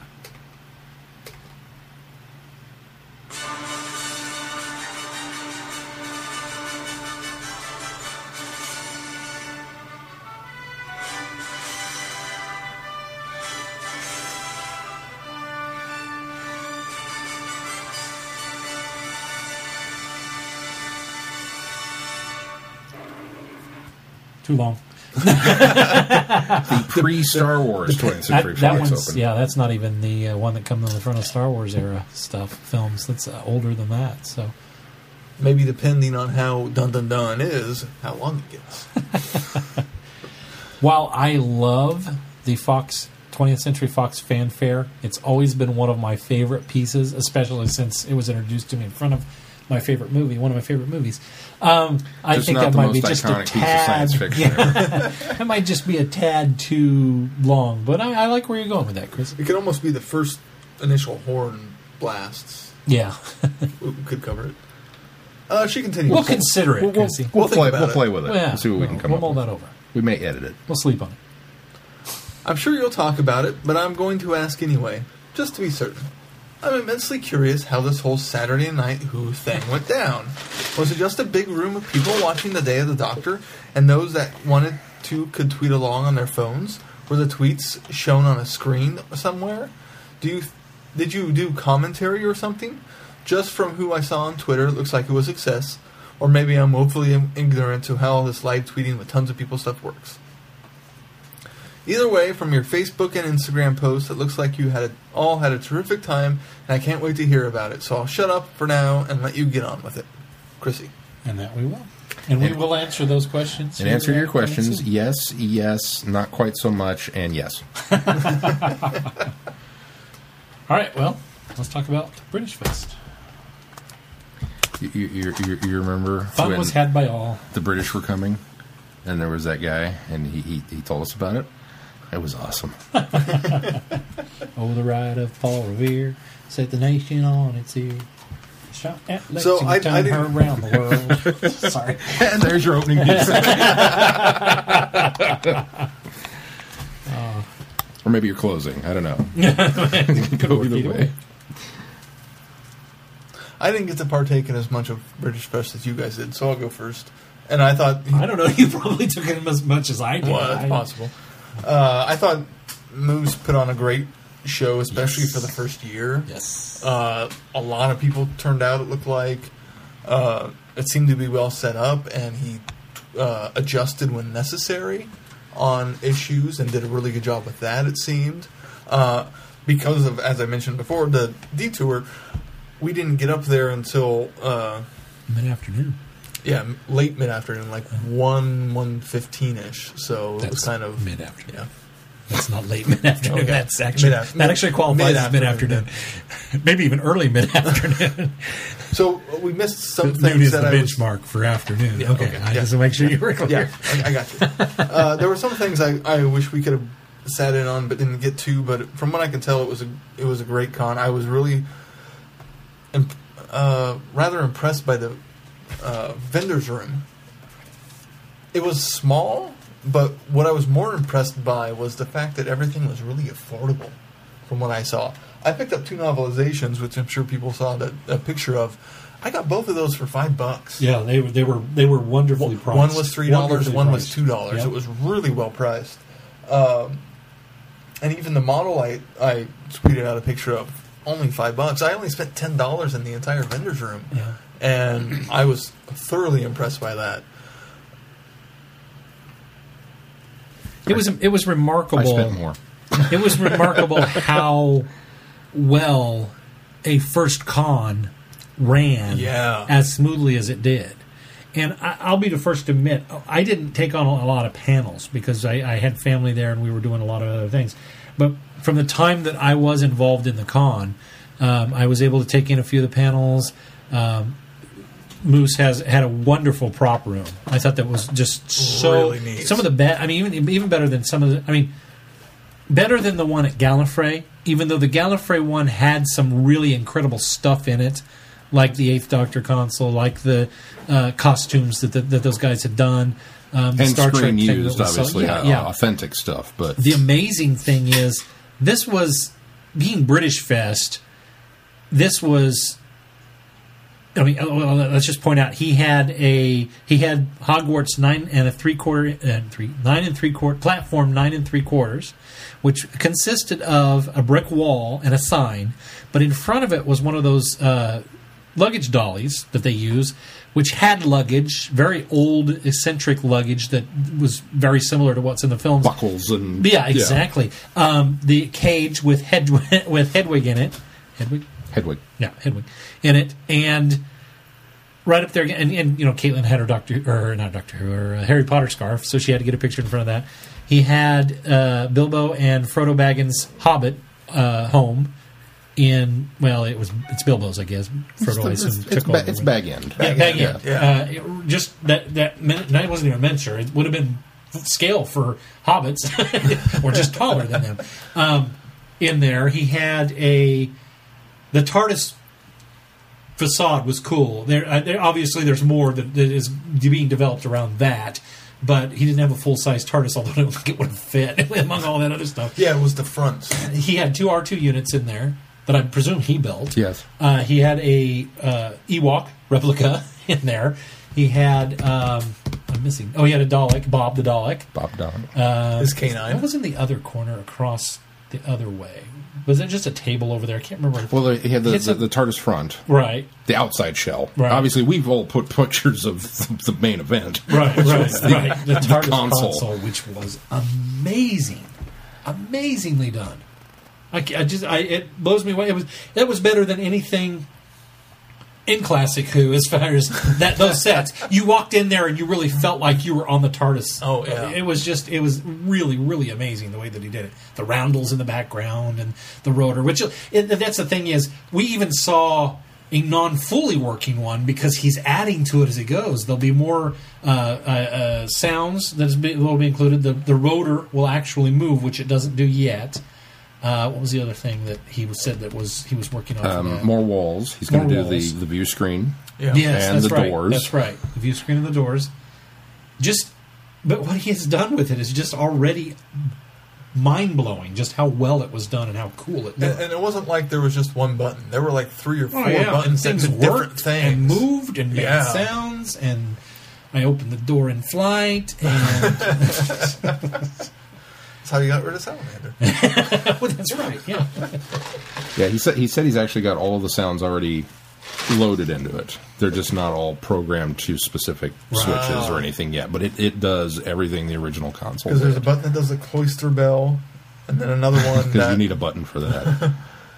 Another one that does a familiar sound. Does the wee? Yeah, that noise. And then other ones that you were pushing. You that ran through some that were on there as well.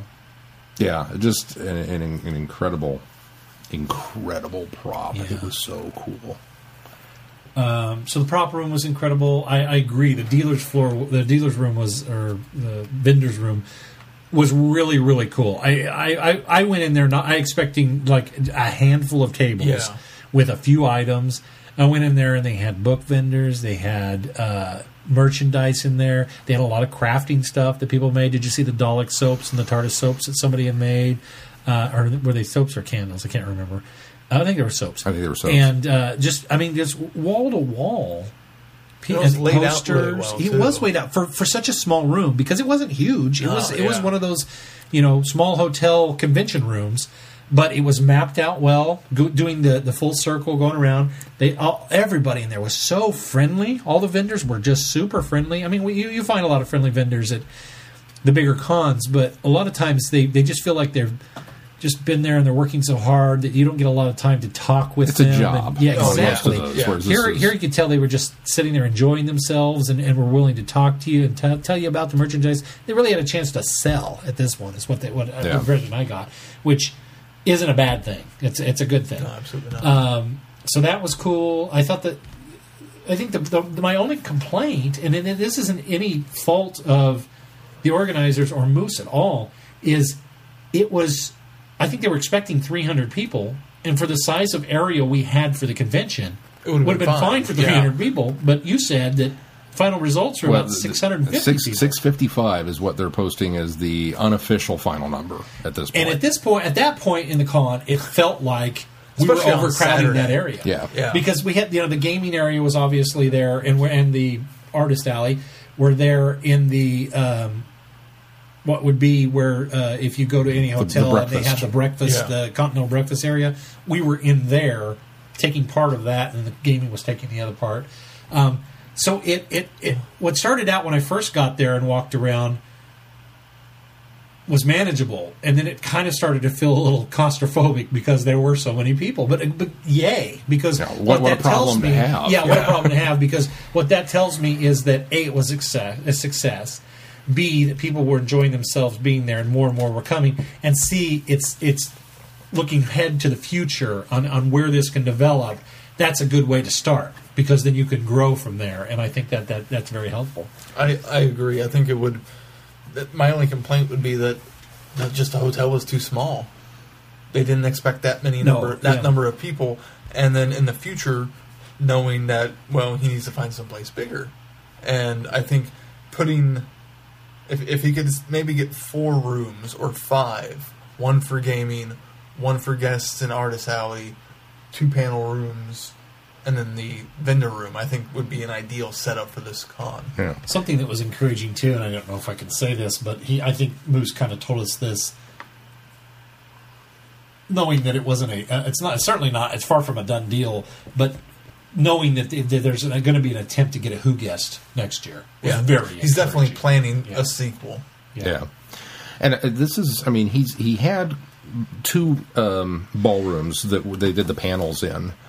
And they were programming full. For some of them, very full. Not just for people, but just programming. Oh, yeah, it was so wall-to-wall programming. From the moment the con opened, going all the way up until, when we finished our Saturday Night Who, at 1:30 in the morning, whenever it was, the other panel room was still going on. So, we were actually pushed a few minutes late because of the other panel going over. So, constant, nonstop program. And our glitch.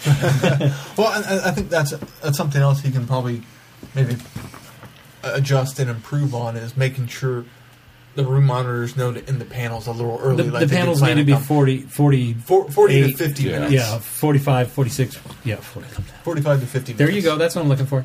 I agree.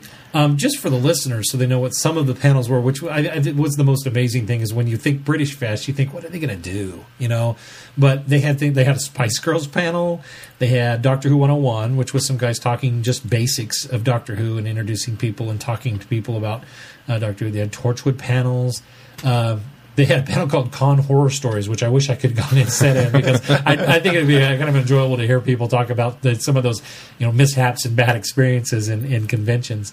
They had a Monty Python's Flying Circus panel, How to Train Your Dragon, a Harry Potter panel. So, it ran the gamut. Lord of the Rings, Simon Pegg, James Bond, the villains of James Bond. Several different Doctor Who's. Yeah. Timey-wimey Puppet Show, which we'll talk about too, because Sean, now we're adding one person getting to see it. Sadly, that was his last show, because now he'll revamp it for the next con circuit, and it'll be an entirely different show. The new one. Yeah, that was what I missed out on, because we ended up arriving. By the time you got late. checked in and got your badges and everything, the doors were already closed, and it sounds like it was standing room anyways. It was standing room. I'm so glad Sean got a seat for Mason, though, because that poor kid would not have seen. We just happened to, we were up against the wall, and there was one seat kind of down front, and I kind of waved. I got Caitlin's attention. It's like, yo, get your dad. There's a seat over here. Come here. So they came running over and sat, and then Glenn joined us up against the wall. But yeah, and the funny thing, of course, was that we told Moose, it was like, Timey-wimey Puppet Show. Yeah, put him in the big room. Oh, yeah, he's going to do 2 shows. No. Put him in the big room. Trust us on this. From what I saw, it seemed like the 2 rooms were pretty much the same size. Well, what they did is, apparently, for like when Mark Ryan, who was kind of the media guest, partition different. They took that middle partition out and just had one thing. So otherwise, with the petition in, it was about the same size room. Yeah, they split it in half, essentially. They split one large room into 2 smaller rooms. Yeah, But yeah, Timey-wimey, I definitely think he's more. It was so wonderful to see it finally, because I'd made that comment. It was like I'd been to. I told Mike, I was like, this is the 3rd con that I've been at that you've been at, and I still haven't seen your show. So I'm adamant that I'm going this time. And we were sitting at our table, and I happened to look down the hall, and the line had started, and it was like, okay, I'm going to go stand in this line because I'm not missing the show.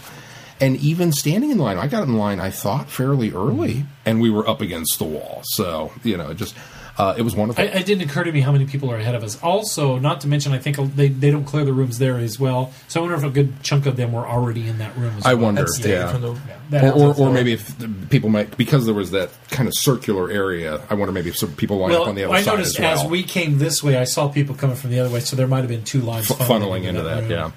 But and James was there as well, and I think James was very dubious about this, because you talked it up, I talked it up, Mello talked it up. You got to come see the puppet show. And when you say that, you have to come see the puppet show. There's this kind of automatic, okay, and you set expectations at a certain point that, what am I getting into with this? And James came out of going, oh my God, it was funny, it was fun, it was well put together. The guy is not some flash in the pan with a sock puppet. Yeah. He's a professional puppeteer. And, he was really, really impressed with it, to the point where he went back the next day and saw the behind-the-scenes chat panel that he put on and said it was just as interesting. I would have loved to have been able to sit on that. I'll give you a spoiler. That I don't know if he's actually going to use it or not, but apparently there were a lot of really good puns thrown around in the audience during that second one. To which Mike replied he was going to have to start writing them all down, because somebody asked him. They said, "Do Oods have children?" And he took it seriously and went, I don't know. We didn't cover that in the episode, so I don't know if there are children or not. And the member in the audience said, yeah, they do. They're called oodles. And he got his scratch pad out and started writing. But yeah, it's just a wonderful. It just works so well. Now, we had technical problems with ours. There were technical problems with his, and I think that was one of the things that really showed. I had a technical problem all weekend. The level to which he was able to adapt and deal with it, So the listener knows the fire alarms were broken, and they were going off all day, and they happened to go off in the middle of the timey-wimey puppet show. Multiple times. And he rolled with the punches and just powered right through it with no problem. Made jokes about it and continued on. And I should say, just to jump the story, we got there Thursday night, and were awakened at 12:30 to the fire alarms going off, and we didn't know what to do. We all got up, got dressed, and clothes on. We're getting ready out of the door, and I noticed on the door it says, if the fire's not in your room, stay in your room. If it is, feel the door and go to safety. And my thought was, I'm on the 7th floor. I am not going to stay in my room no matter where this fire is. So we checked the hall. There's no smoke, nothing going on. So Holly said, well, I'm going to call down to the front real quick. So she called down to ask for sure what we need to do. And they said, well, we're checking on something, but we do believe that the fire alarm was tripped, but it's not an actual fire. So we waited for just a little bit. I finally decided I'm going to go down and find out what's going on. I went downstairs and found out that somebody had pulled the fire alarm. So, okay, great, no problem. Went off 3 more times within probably 20 minutes, and then it was done. And I thought, okay, they got it taken care of. At 1:30 or 1:45, we were awakened again by a fire alarm overnight.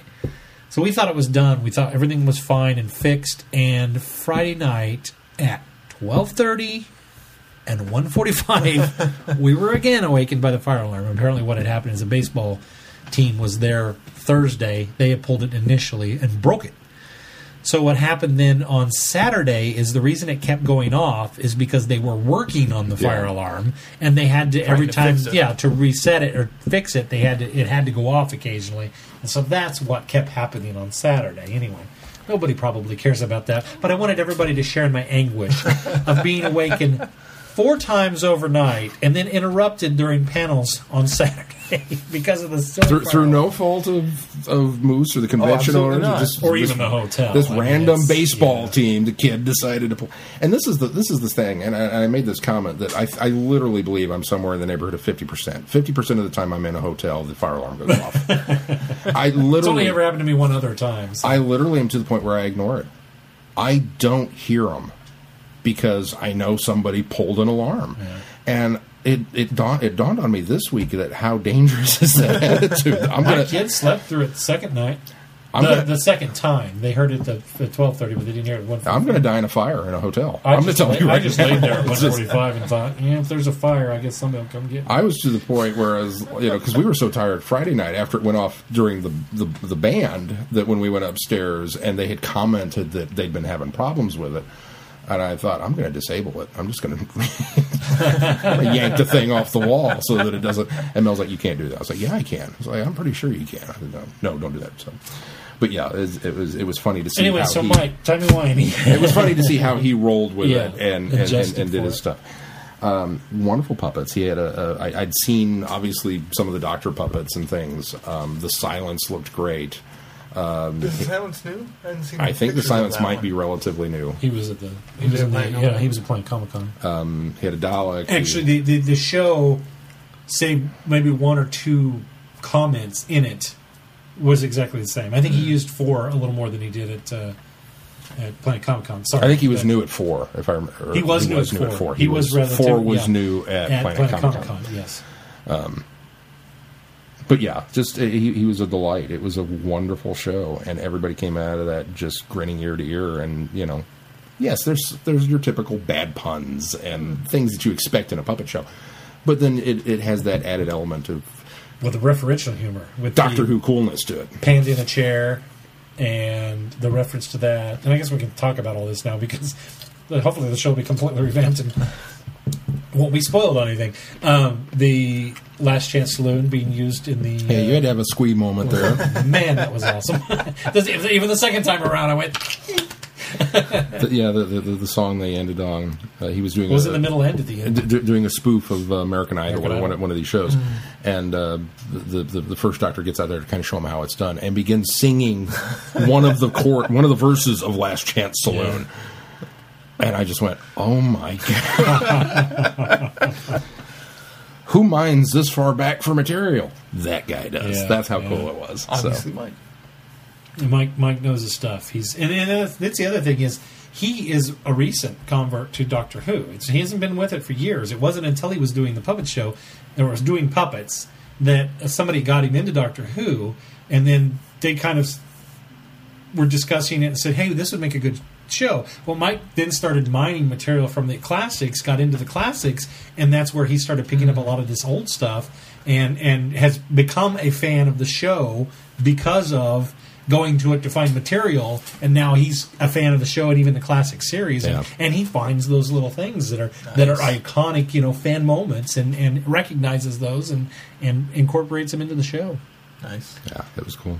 But modernizes and makes it. My kids are nonstop now watching his videos on YouTube. The converts? They're huge converts. They loved it. I wish I knew they would. That's why I made them go. But parenting. Yeah. Well, I'll tell you, if I'd have known I wouldn't have had to pay for Holly, I would have had her come in to see the show as well. But it was kind of rough. She's not a con person. There wasn't enough there to interest her to pay the $15 for the day in order to go. So it would have been a $15 puppet show for her. Still worth it, probably. I think so. I think she might have liked it as well. Although now she's watching them on YouTube with the kids. So. And then we did the Doctor Who belly dancing. Do you want to talk about the publisher? Briefly talk about Lars. Briefly, we should talk about Lars. That was the other thing I did this week. I finished Chicks Dig Time Lords. It's over here. Yeah. Oh, it is over here. What's his name? Lars.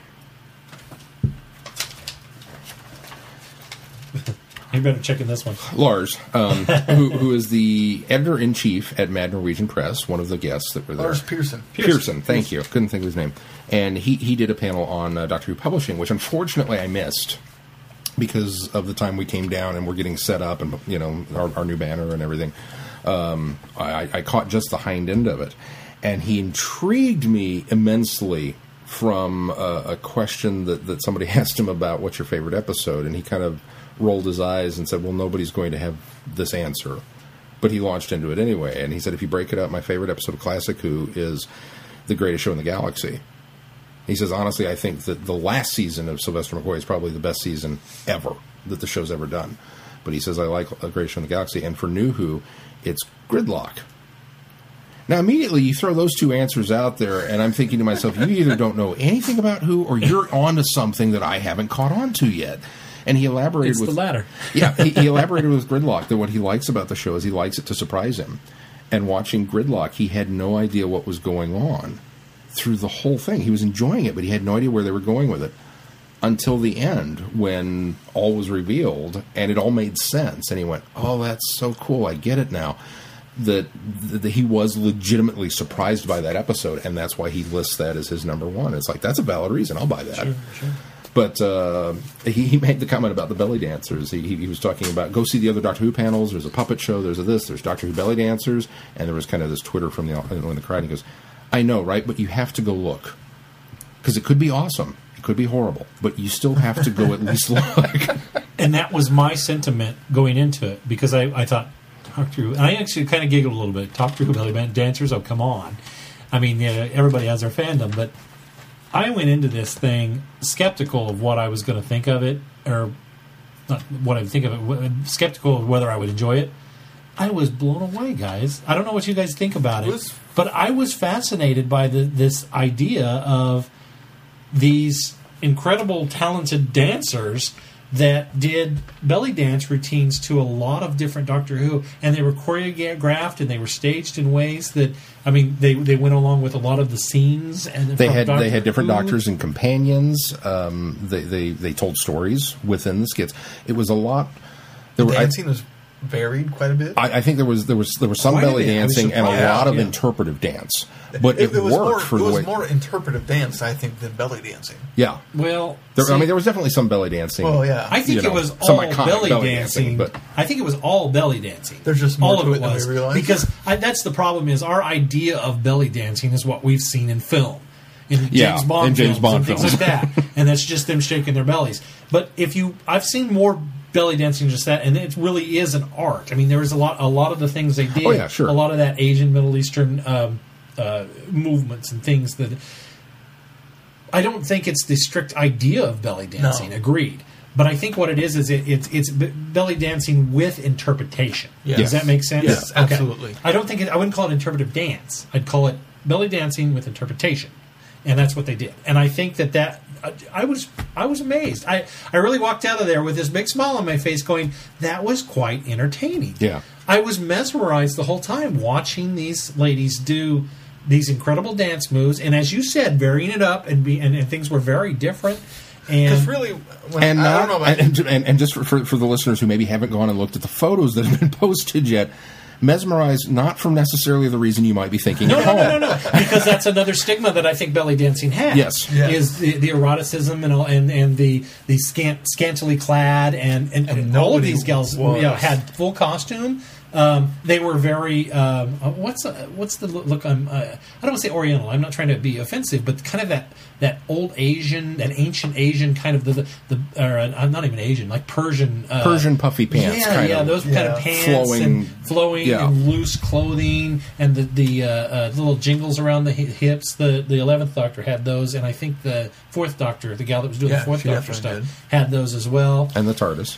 And just, I mean, it was really mesmerizing to watch their movements and just how fluid everything really was. And it's one of those things that you go into a fandom, and there are just, even within the individual fandoms, there are so many different avenues for expression. And this was one more avenue for expression, and I was blown away by it. And I felt ashamed for myself of having one conception of what it was going to be, and coming out of there going, wow, I completely was blown away, and I feel bad that I thought one thing of it, and was joyful that I came out of it with a new experience. It was completely not what I was expecting, and I think it was extremely well done.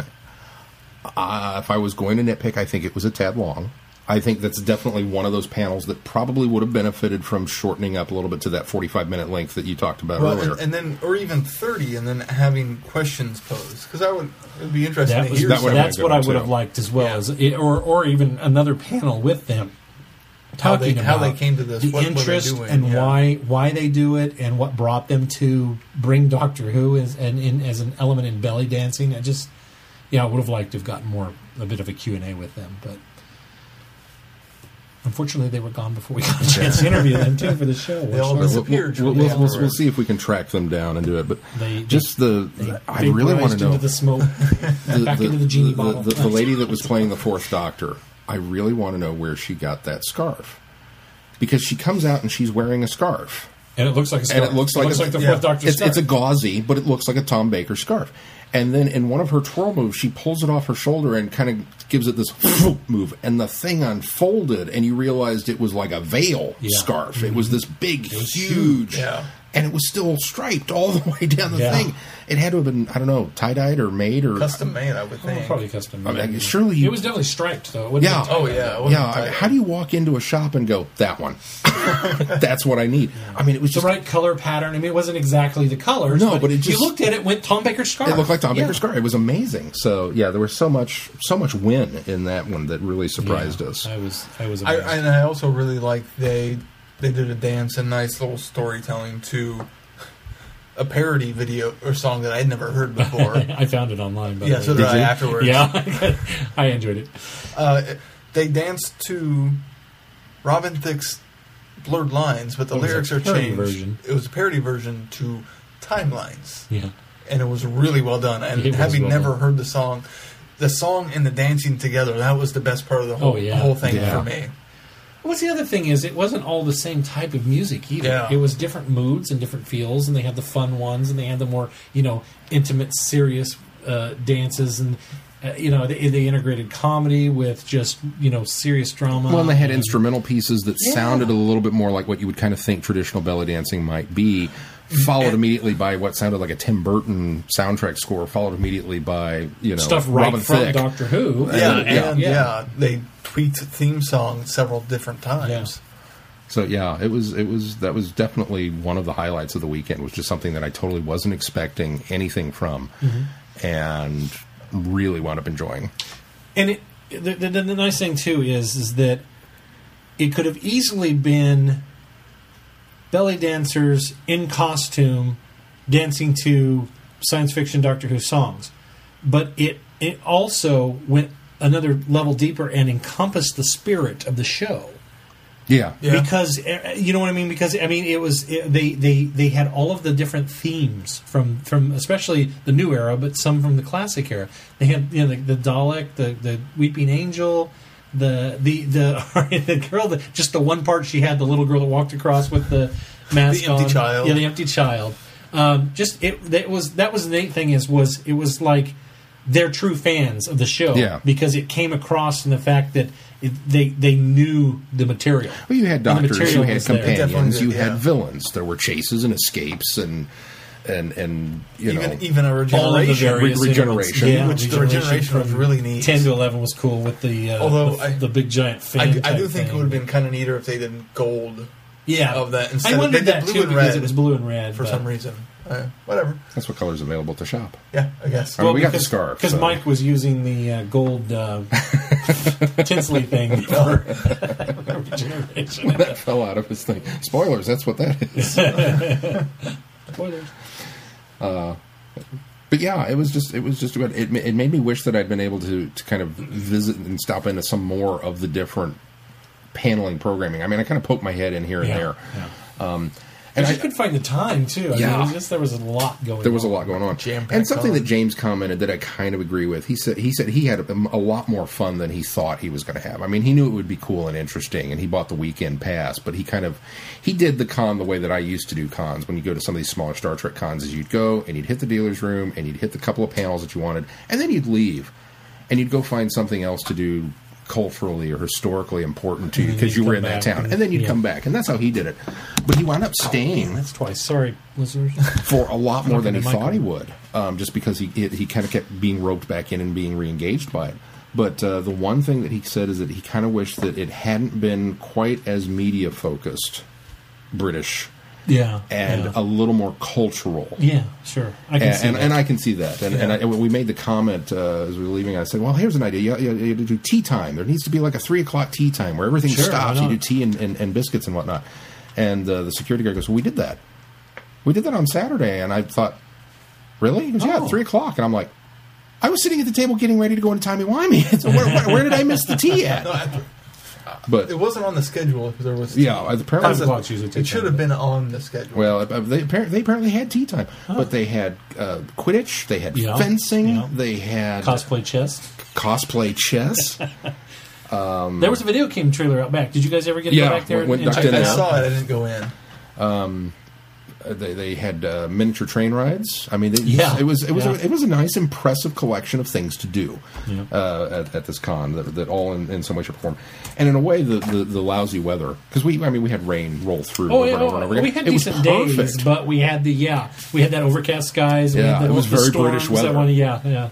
And really, the storms helped the con, I think. It kept people at the con inside the hotel instead of going out and exploring Omaha. Yeah, I say lousy weather. I didn't mean lousy, but I mean... We should talk about Saturday Night Who real quick and then move on to the schedule. So. We probably should talk about Saturday Night Who. So, Saturday... to answer Chrissy's questions from, I don't know, an hour ago. Saturday night, we did a special live version of our Friday Night Who Saturday night with Day of the Doctor, and thank you all for joining in and making us feel...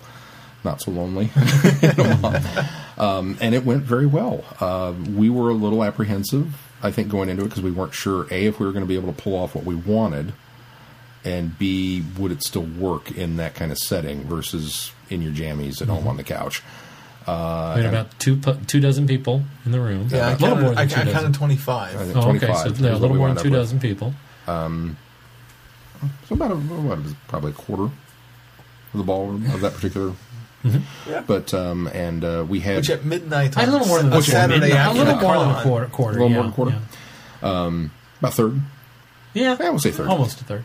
So we had half the. A little more than a quarter. The room was almost full. Less than half a third. we had one projector that was showing Day of the Doctor, and we had a second projector brought in on a second screen with the tweet stream that was pulled up, so they could have that on the screen. Brittany and Chrissy and who else joined us that day? Dan and guess what? Rachel. You were all at the con with us. You were all at the con. Everybody in that room could see your tweets, and they were reading along. And we tried to kind of anytime I would hear somebody, and we encourage people because it was billed as a Mystery Science Theater, which we kind of wanted to. Yes and no. Yeah, I mean, Mystery Science Theater is scripted and funny. And we frequently are not. Certainly not scripted. But we kind of wanted to shy people away from don't expect maybe this, but we kind of explained what was going on. But then told them, if the crowd seemed very receptive. Yeah, they seemed really good with the idea. And I told them, if you have something that you want to say, and I think you guys both echoed that, if you come up with something, shout it out, and we'll see if we can get on there. And then I didn't get to do as much of that as maybe I wanted. From that standpoint, just replying to things that this is what the audience is doing. But they were really into it. Admittedly, too, Day of the Doctor is such an engaging and involved episode. I found myself about 3/4 of the way going, I haven't tweeted in a while. Yeah, it's almost hard to come up with material on that one to throw out there because you just get sucked into it and you're like, and the drool starts. But we and several people. James was there with his laptop, but several people. There were people in the audience. That hopped on their phones and tweeted along with us. Yeah, which was great. I think I saw like 3 or 4 people. Yep. I noticed that I didn't recognize, and I'm now following them. Me too. I haven't gone back and booted that up. I need to. But yeah, so I think it went really well, and it's kind of a nice template for what I think we would like to do at cons maybe going forward. That we'd like I would to agree. Set something it's a good like test this run. Maybe on a little bigger scale too, and technically setting it up better than we did. Although remarkably, that worked out a lot better than I envisioned in my head. So, but I think technically we could do even better. And very much special thanks to the guys at the hotel who scrambled around and came up with another screen for us. Accommodating again. But just kudos to those guys and the guys that were and part of British Fest who found the projector and the up. cable and making it work the way that we had hoped that it would. Agreed. So. We've got some things that we want to tweak with it, I think, the next time that we do it. But as far as those who joined in and noticed the glitch, how they had it set up was a laptop was hooked up to the projector and then hooked up to an amp. Yeah, the audio was like an actual guitar amp. Like the audio was going through an actual guitar amp. And so the problem is we were only getting channel 2 audio, so we were getting the music. We were only getting half of the audio. Half the audio. So we were trying to figure that out, and that's why we ended up starting over. We got it fixed, and the computer got bumped and accidentally restarted. Down, so we had to kick the drawer out. And that's why some of you got roughly 2.5 to 3 minutes ahead of us. So we apologize for that. We tried to catch you up and say, well, this is where we're at now, but then we just kind of went from there, and it still worked. Anyway. You should be all ashamed of yourselves for all those spoilerish tweets you sent out right at the end when it's getting dramatic. And you're like, oh, there's Tom Baker. And it's like, I'm not to him yet. Well, and that's the thing. There was one guy that came up to us after we were done and said he was late and wished he could have made it because he hadn't seen it yet. Yeah. He thought we were at 1 o'clock. Yeah. He was that guy. There were apparently a couple people that thought we were at 1, just to the way the grid was set up. The way the grid was set up. The grid in the program wasn't the best. But for us, the rest of it was the guy that commented at the end, apparently he was across the street at another hotel doing something. Yeah. And a friend of his was over here going, you've got to come see this. They're doing this, and they're doing that. And so he came running over and joined midstream and stayed for the rest of it, and then admitted that he hadn't seen it yet, but he's seen the end of it now. So we were like, well, you got to go buy it tomorrow. He goes, oh, yeah, I'm going to go buy it tomorrow. So that was really kind of cool. But people seemed really excited and enthused by it. So we may have a larger Friday Night Who family coming up in the not so near future. I know one person at least direct messaged me asking specifics about Friday Night Who. So hopefully we'll have at least one new person. And going forward, hopefully we can do it again. Hopefully she's a new listener too.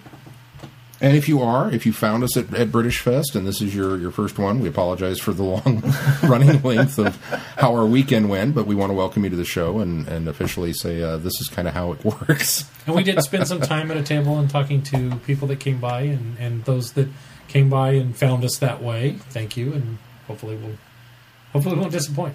Hopefully not. Let's move on and talk about what's coming up on the schedule real quick. Close this show out. I owe everybody an apology. I have not yet posted the schedule. I told them that I would get it up, and it's not. I will do it and get it up for you. But just so that everybody knows, we're back to Fridays. So there is no Saturday Who. It's Friday night at midnight, which, yes, I know technically means Saturday morning. And if you'd like to project our tweets onto your wall at home, feel free to do so. Let us know what cable you're using. But we're going to do the first 3 episodes of The Seeds of Doom. It is Doom, right? Mm-hmm. It's not Death. Seeds of Doom. Tom Baker, fourth Doctor episode with him and Sarah Jane and the Krynoid. No problem with fours tonight. And so we're going to do the first 3 episodes of that. We're splitting it into 2 weeks because it's so long. Our show next week, we are going to have our review of the last season of the Sarah Jane Adventures. So if you haven't started those yet, you do need to get on them. But, of course, there's only, 6 episodes, so we're talking realistically 3-hour-long adventures there.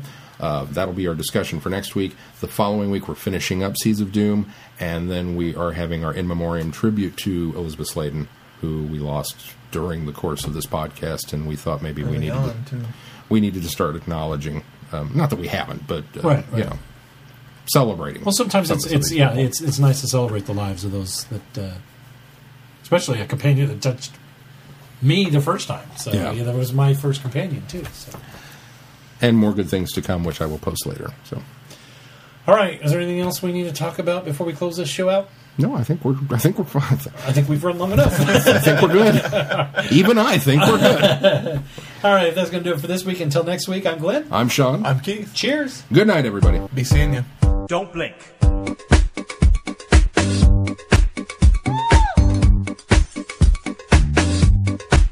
Don't blink.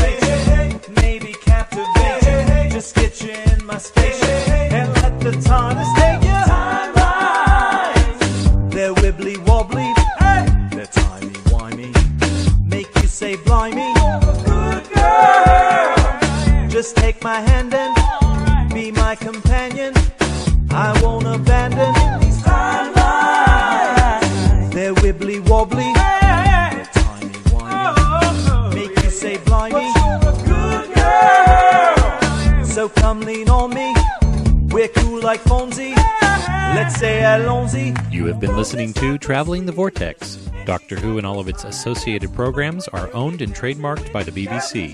No infringement is intended or implied. Just ask Donna, she won't remember. Sorry, I'm so sorry. Okay, now that was close. Tried to